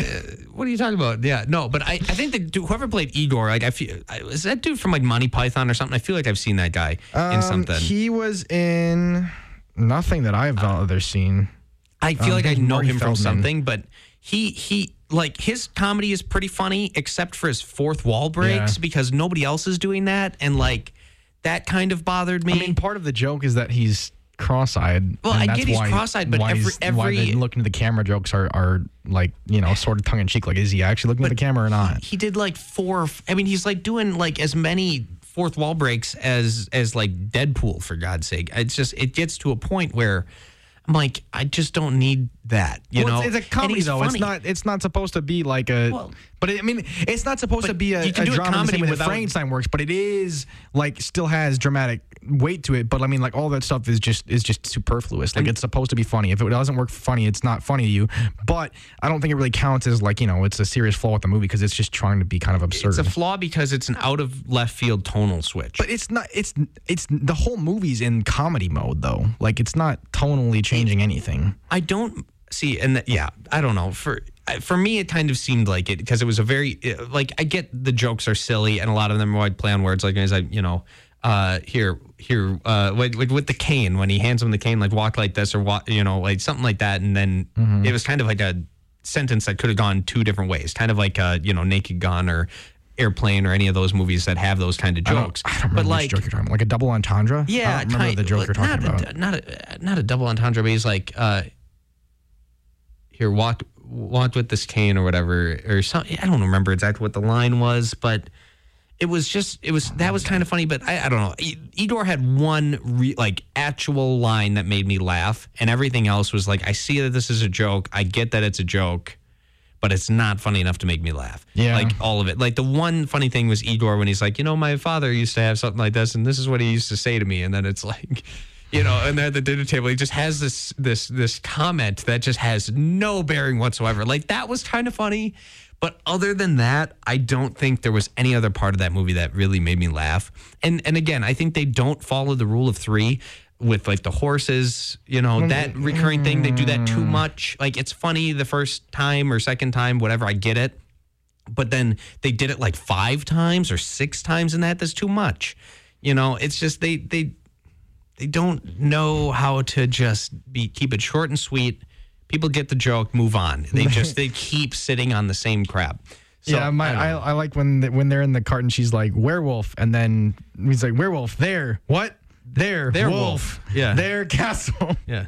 Why are you talking like that? Yeah, I thought you guys were doing it. Igor has a lot of the He's best the lines. best part of it. He's the most well written, but again, his comedy still isn't fantastic.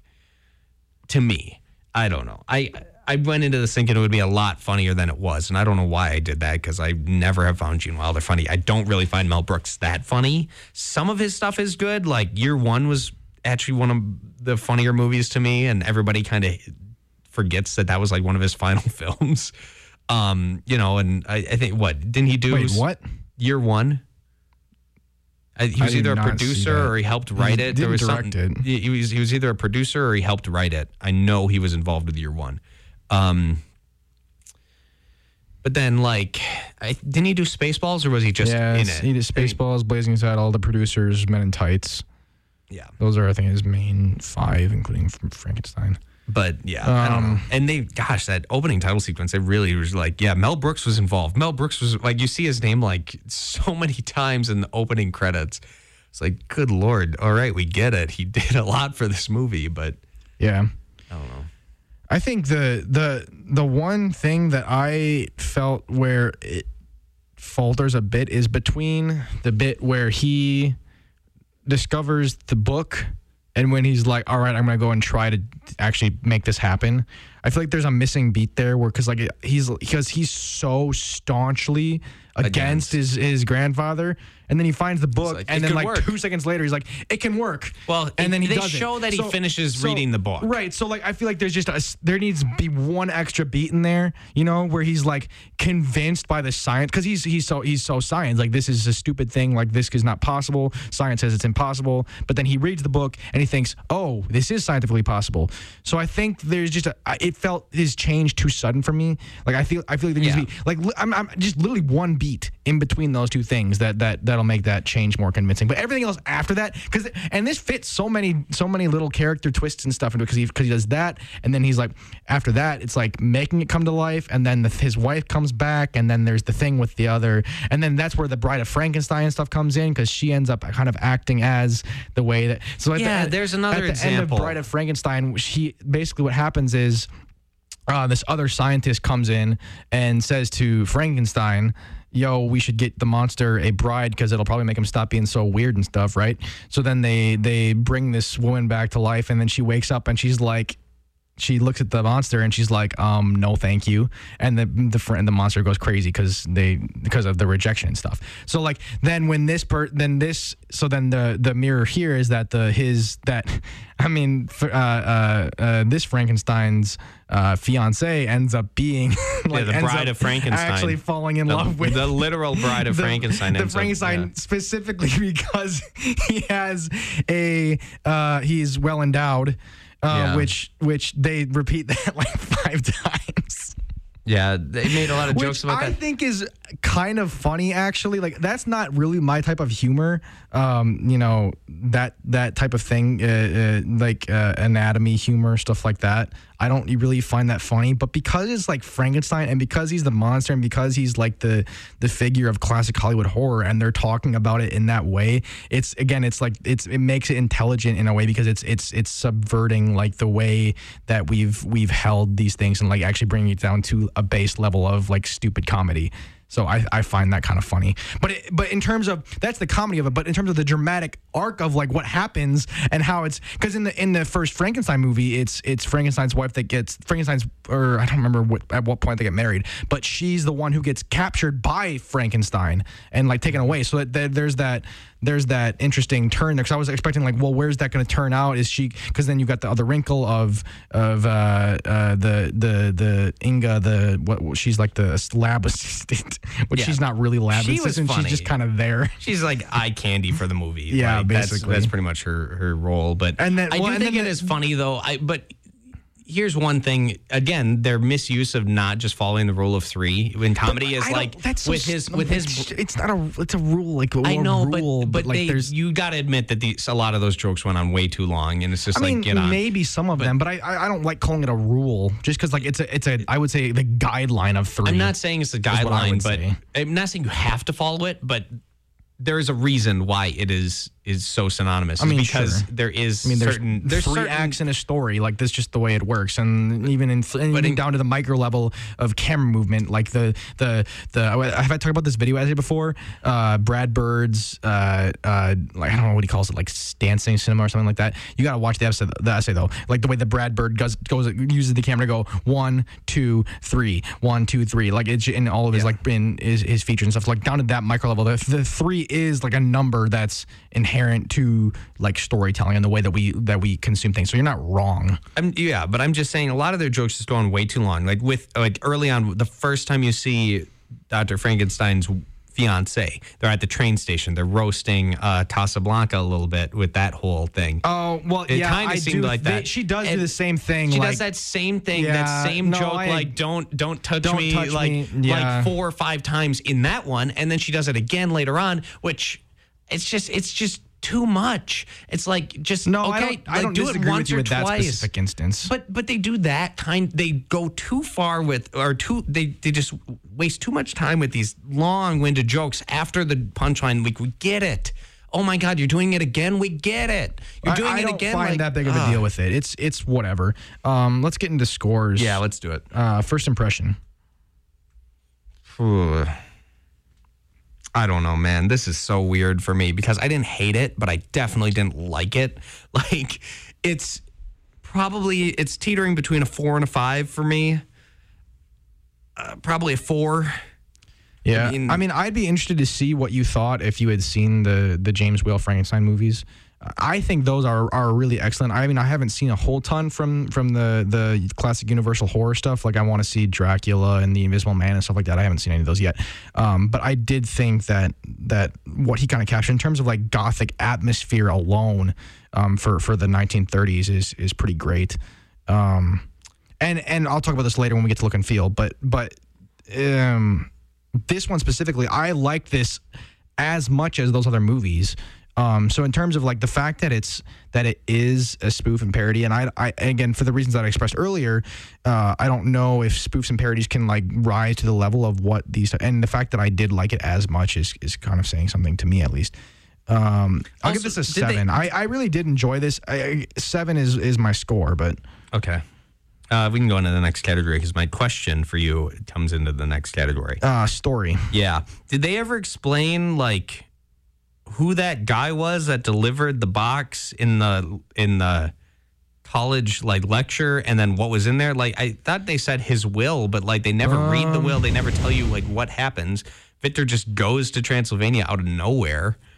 I don't even remember who. I remember the guy that's sitting at the back of the classroom. Yeah, I don't remember that. And he hands him the box, and that was taken from the casket of Baron von Frankenstein. Yeah, I don't remember what happened there. Yeah, like I think that went nowhere. And I'm like, why? No. Why didn't they follow through on any of that? And again, there's just all they need is a story beat there in between saying, they left me the castle or something. But in terms of other stuff that this is riffing off of, like the scene with the brains in the thing, like that's like almost directly lifted from the Frankenstein. And then the scene with the blind guy, that's pretty much directly lifted from the way that goes in the Bride of Frankenstein is he walks into the blind guy's thing, and they're having a good old time, just literally just knocking back drinks and having fun. And then these 2 villagers walk in and they burn the guy's house down for like just because Frankenstein or the monster's there. So and then so here it ends less tragically than it did there.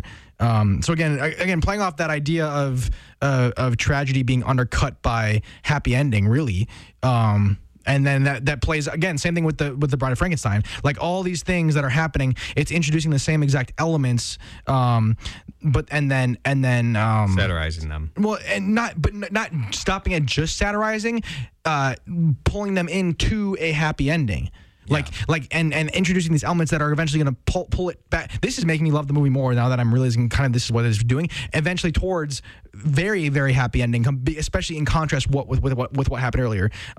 Also, is that scene where they're dancing almost felt like, I'm not sure if this is true or not, but it felt kind of like it's cribbing off of King Kong to a certain extent, because it's like, him being presented to the crowd that boos him, which eventually causes him to go on another rampage. I mean, it might be a reach. I don't know. But just because it's another 30s era, that was another thing I kind of forgot about. 30s era horror monster movie kind of thing. I don't know if that is what's happening there or not. But I think I read something that the set with where they bring the monster to life, like that's like exactly they used the same set from the original Frankenstein movie. I don't know if that's true or not. I read that somewhere. Don't quote me on it if it's not true. If it is true, I'm impressed that they kept it around that long. If that is true, but again, like all of these things, I'll say this for look and feel. But in terms of story, in terms of the way that they're bringing back these elements that again play, I feel like that's just all great stuff. And the monster here, he's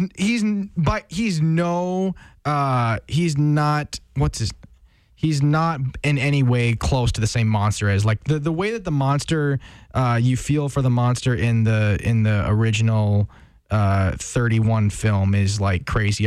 Boris Karloff really brings a lot to that character, and the monster here is no Boris Karloff. Like he's just not.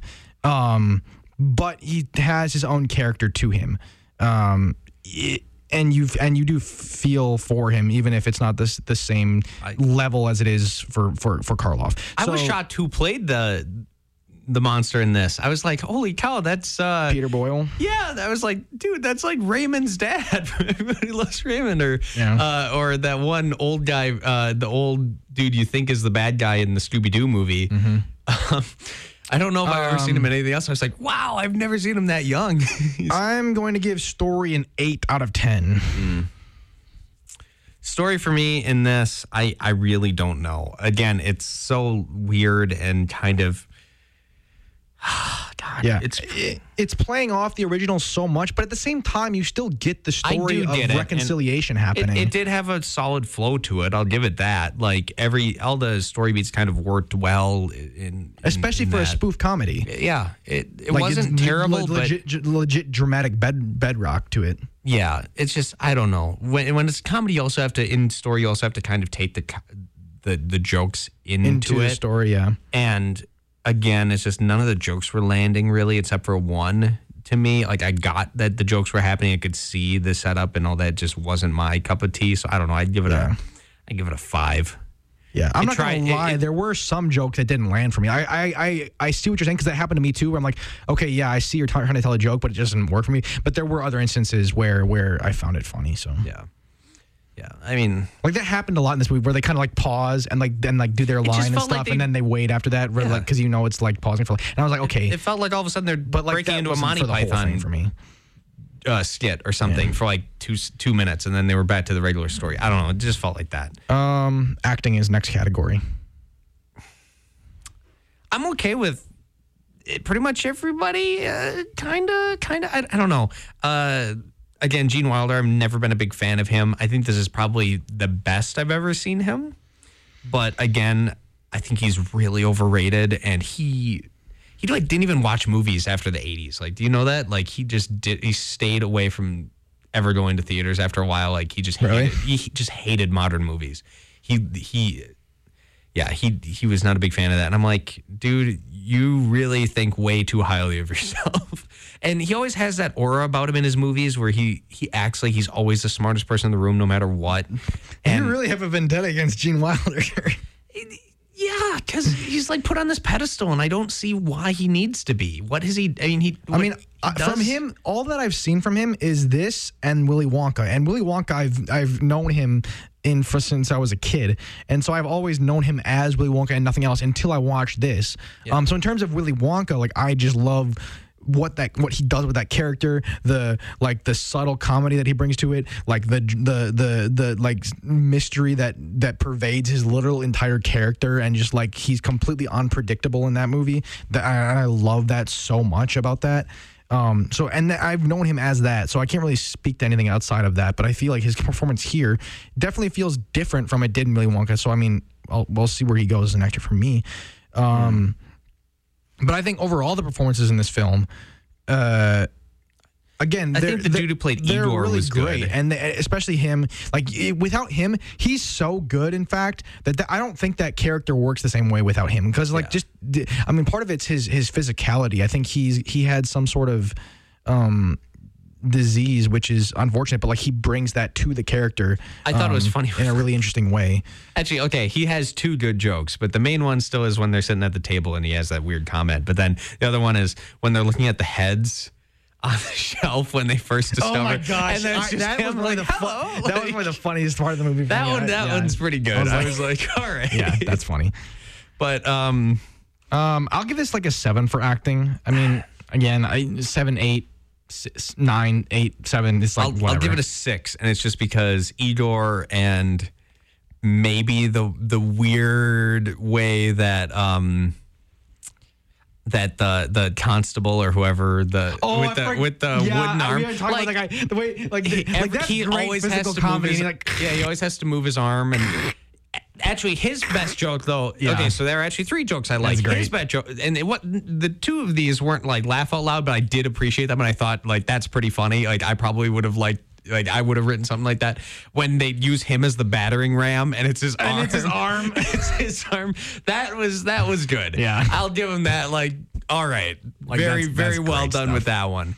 But other than that, so I don't know. I'll give it a 6. I'm gonna stick with a 6. Gene Wilder being the main guy wasn't great. His assistant was kind of funny. You know, I don't know, but there's all sorts. of weird. Look and feel is the next category. Oh God, this is another one. It's like, where do I go with this? Because at what points are they where I'm looking going with really this. like? Are they intentionally trying to be corny or not? You know, I'll speak to this. It's legit so well done. It legitimately could be a sequel. Like that's how great it legit looks exactly. And this is where you have to judge it. It's not based on, you know, how it looks by itself. It's like it's spoofing, so it's how well it's legit identical. I'm not talking about the laboratory though. That's not what I'm talking about. The entire thing, the black and white, the gothic atmosphere, even the music in some respects, the way that performances are mannered and stuff in that 30s type mannerism. I mean, with sound in this case, but like legit. I need to know something though here, Gideon. Perfect. Like it's flawless as a spoof, but more than I've ever seen it before. Okay, you've seen the original ones. Yeah. Okay, can you tell me? So when they show like the dining room and that entryway area with the giant that's not with the giant fireplace, like I felt like they could have done. I mean, this is supposed to be a huge castle, and we only see this one room. We only see this one room, and it's like, why is the one dining room right there, and then it's the entryway, and then the stairs, and then that's not. It looks a little bit different from that. Like the bedrooms are different. The thing that about the castle that is really similar to is the dungeons. The dungeons and the lab are the parts that look like identical. I have no issue with the lab or any of that stuff. I just think that it looks really cheap when you see that like the entryway is like the only set they have other than. Yeah, that's pretty much what the original looks like. You really get, I think it's the bedroom that's like one room where his wife is at. So I don't know. Look and feel. Swap. And I am not a big fan of the fact that they went black and white, but I get they're trying to just do the you classic. Have to. Like, you have to. I know. So I don't know. Again, I'll give it a 5. And I think it looks good in black and white. Like the cinematography. I don't have an issue with that, but I give it a 5. Again, it's evocative of that era. I mean, it's hard to judge it on any other level than that. The contrast with the black and white, because they put Igor in the black robes, half the time he just looks like a floating head. Floating head. It's hilarious. Yeah. I feel like I have to give this a 10 for look and feel, just because it's legit the most flawless spoof that I've ever seen, as far as I can remember. Okay. Like, so in terms of the way a spoof should look and feel, this is the embodiment of that I can even bring to mind. Fair enough. Like Spaceballs or Men in Tights or I'm trying to think of all like those are Mel Brooks' other like things, and like with Spaceballs especially, like he does a good job of bringing like the grunge of the first Star Wars movie and the low budget B movie type thing that felt like. I mean, it's just not. It still isn't like like you can't really match Star Wars. Yeah. Experience is final category. Again, it was lackluster. I don't know. I didn't hate it, but I didn't love it. I was like, let's just get this over with. I never need to watch this again. Don't know if I would recommend it to somebody. I'm going to give it a 4. I'll give this a 7 for experience. I had a good time watching it. It's not really all that boring. It's a fun comedy, which gives us a final score of 6. Oh, did I say 7? I gave it 7. Final score of 63. Which puts it at the same score as The Searchers. Okay. Yeah. Again, it's like, it's still okay. I know I gave it kind of a hard time. I don't think it's the worst movie ever. It's probably the best Gene Wilder film I've ever seen, but that's not saying much. But still, if you haven't seen it, I think it might be worth one watch if you're into his comedy and that kind of thing. But anyways, thank you for tuning in to 90.3 WRST FM Oshkosh.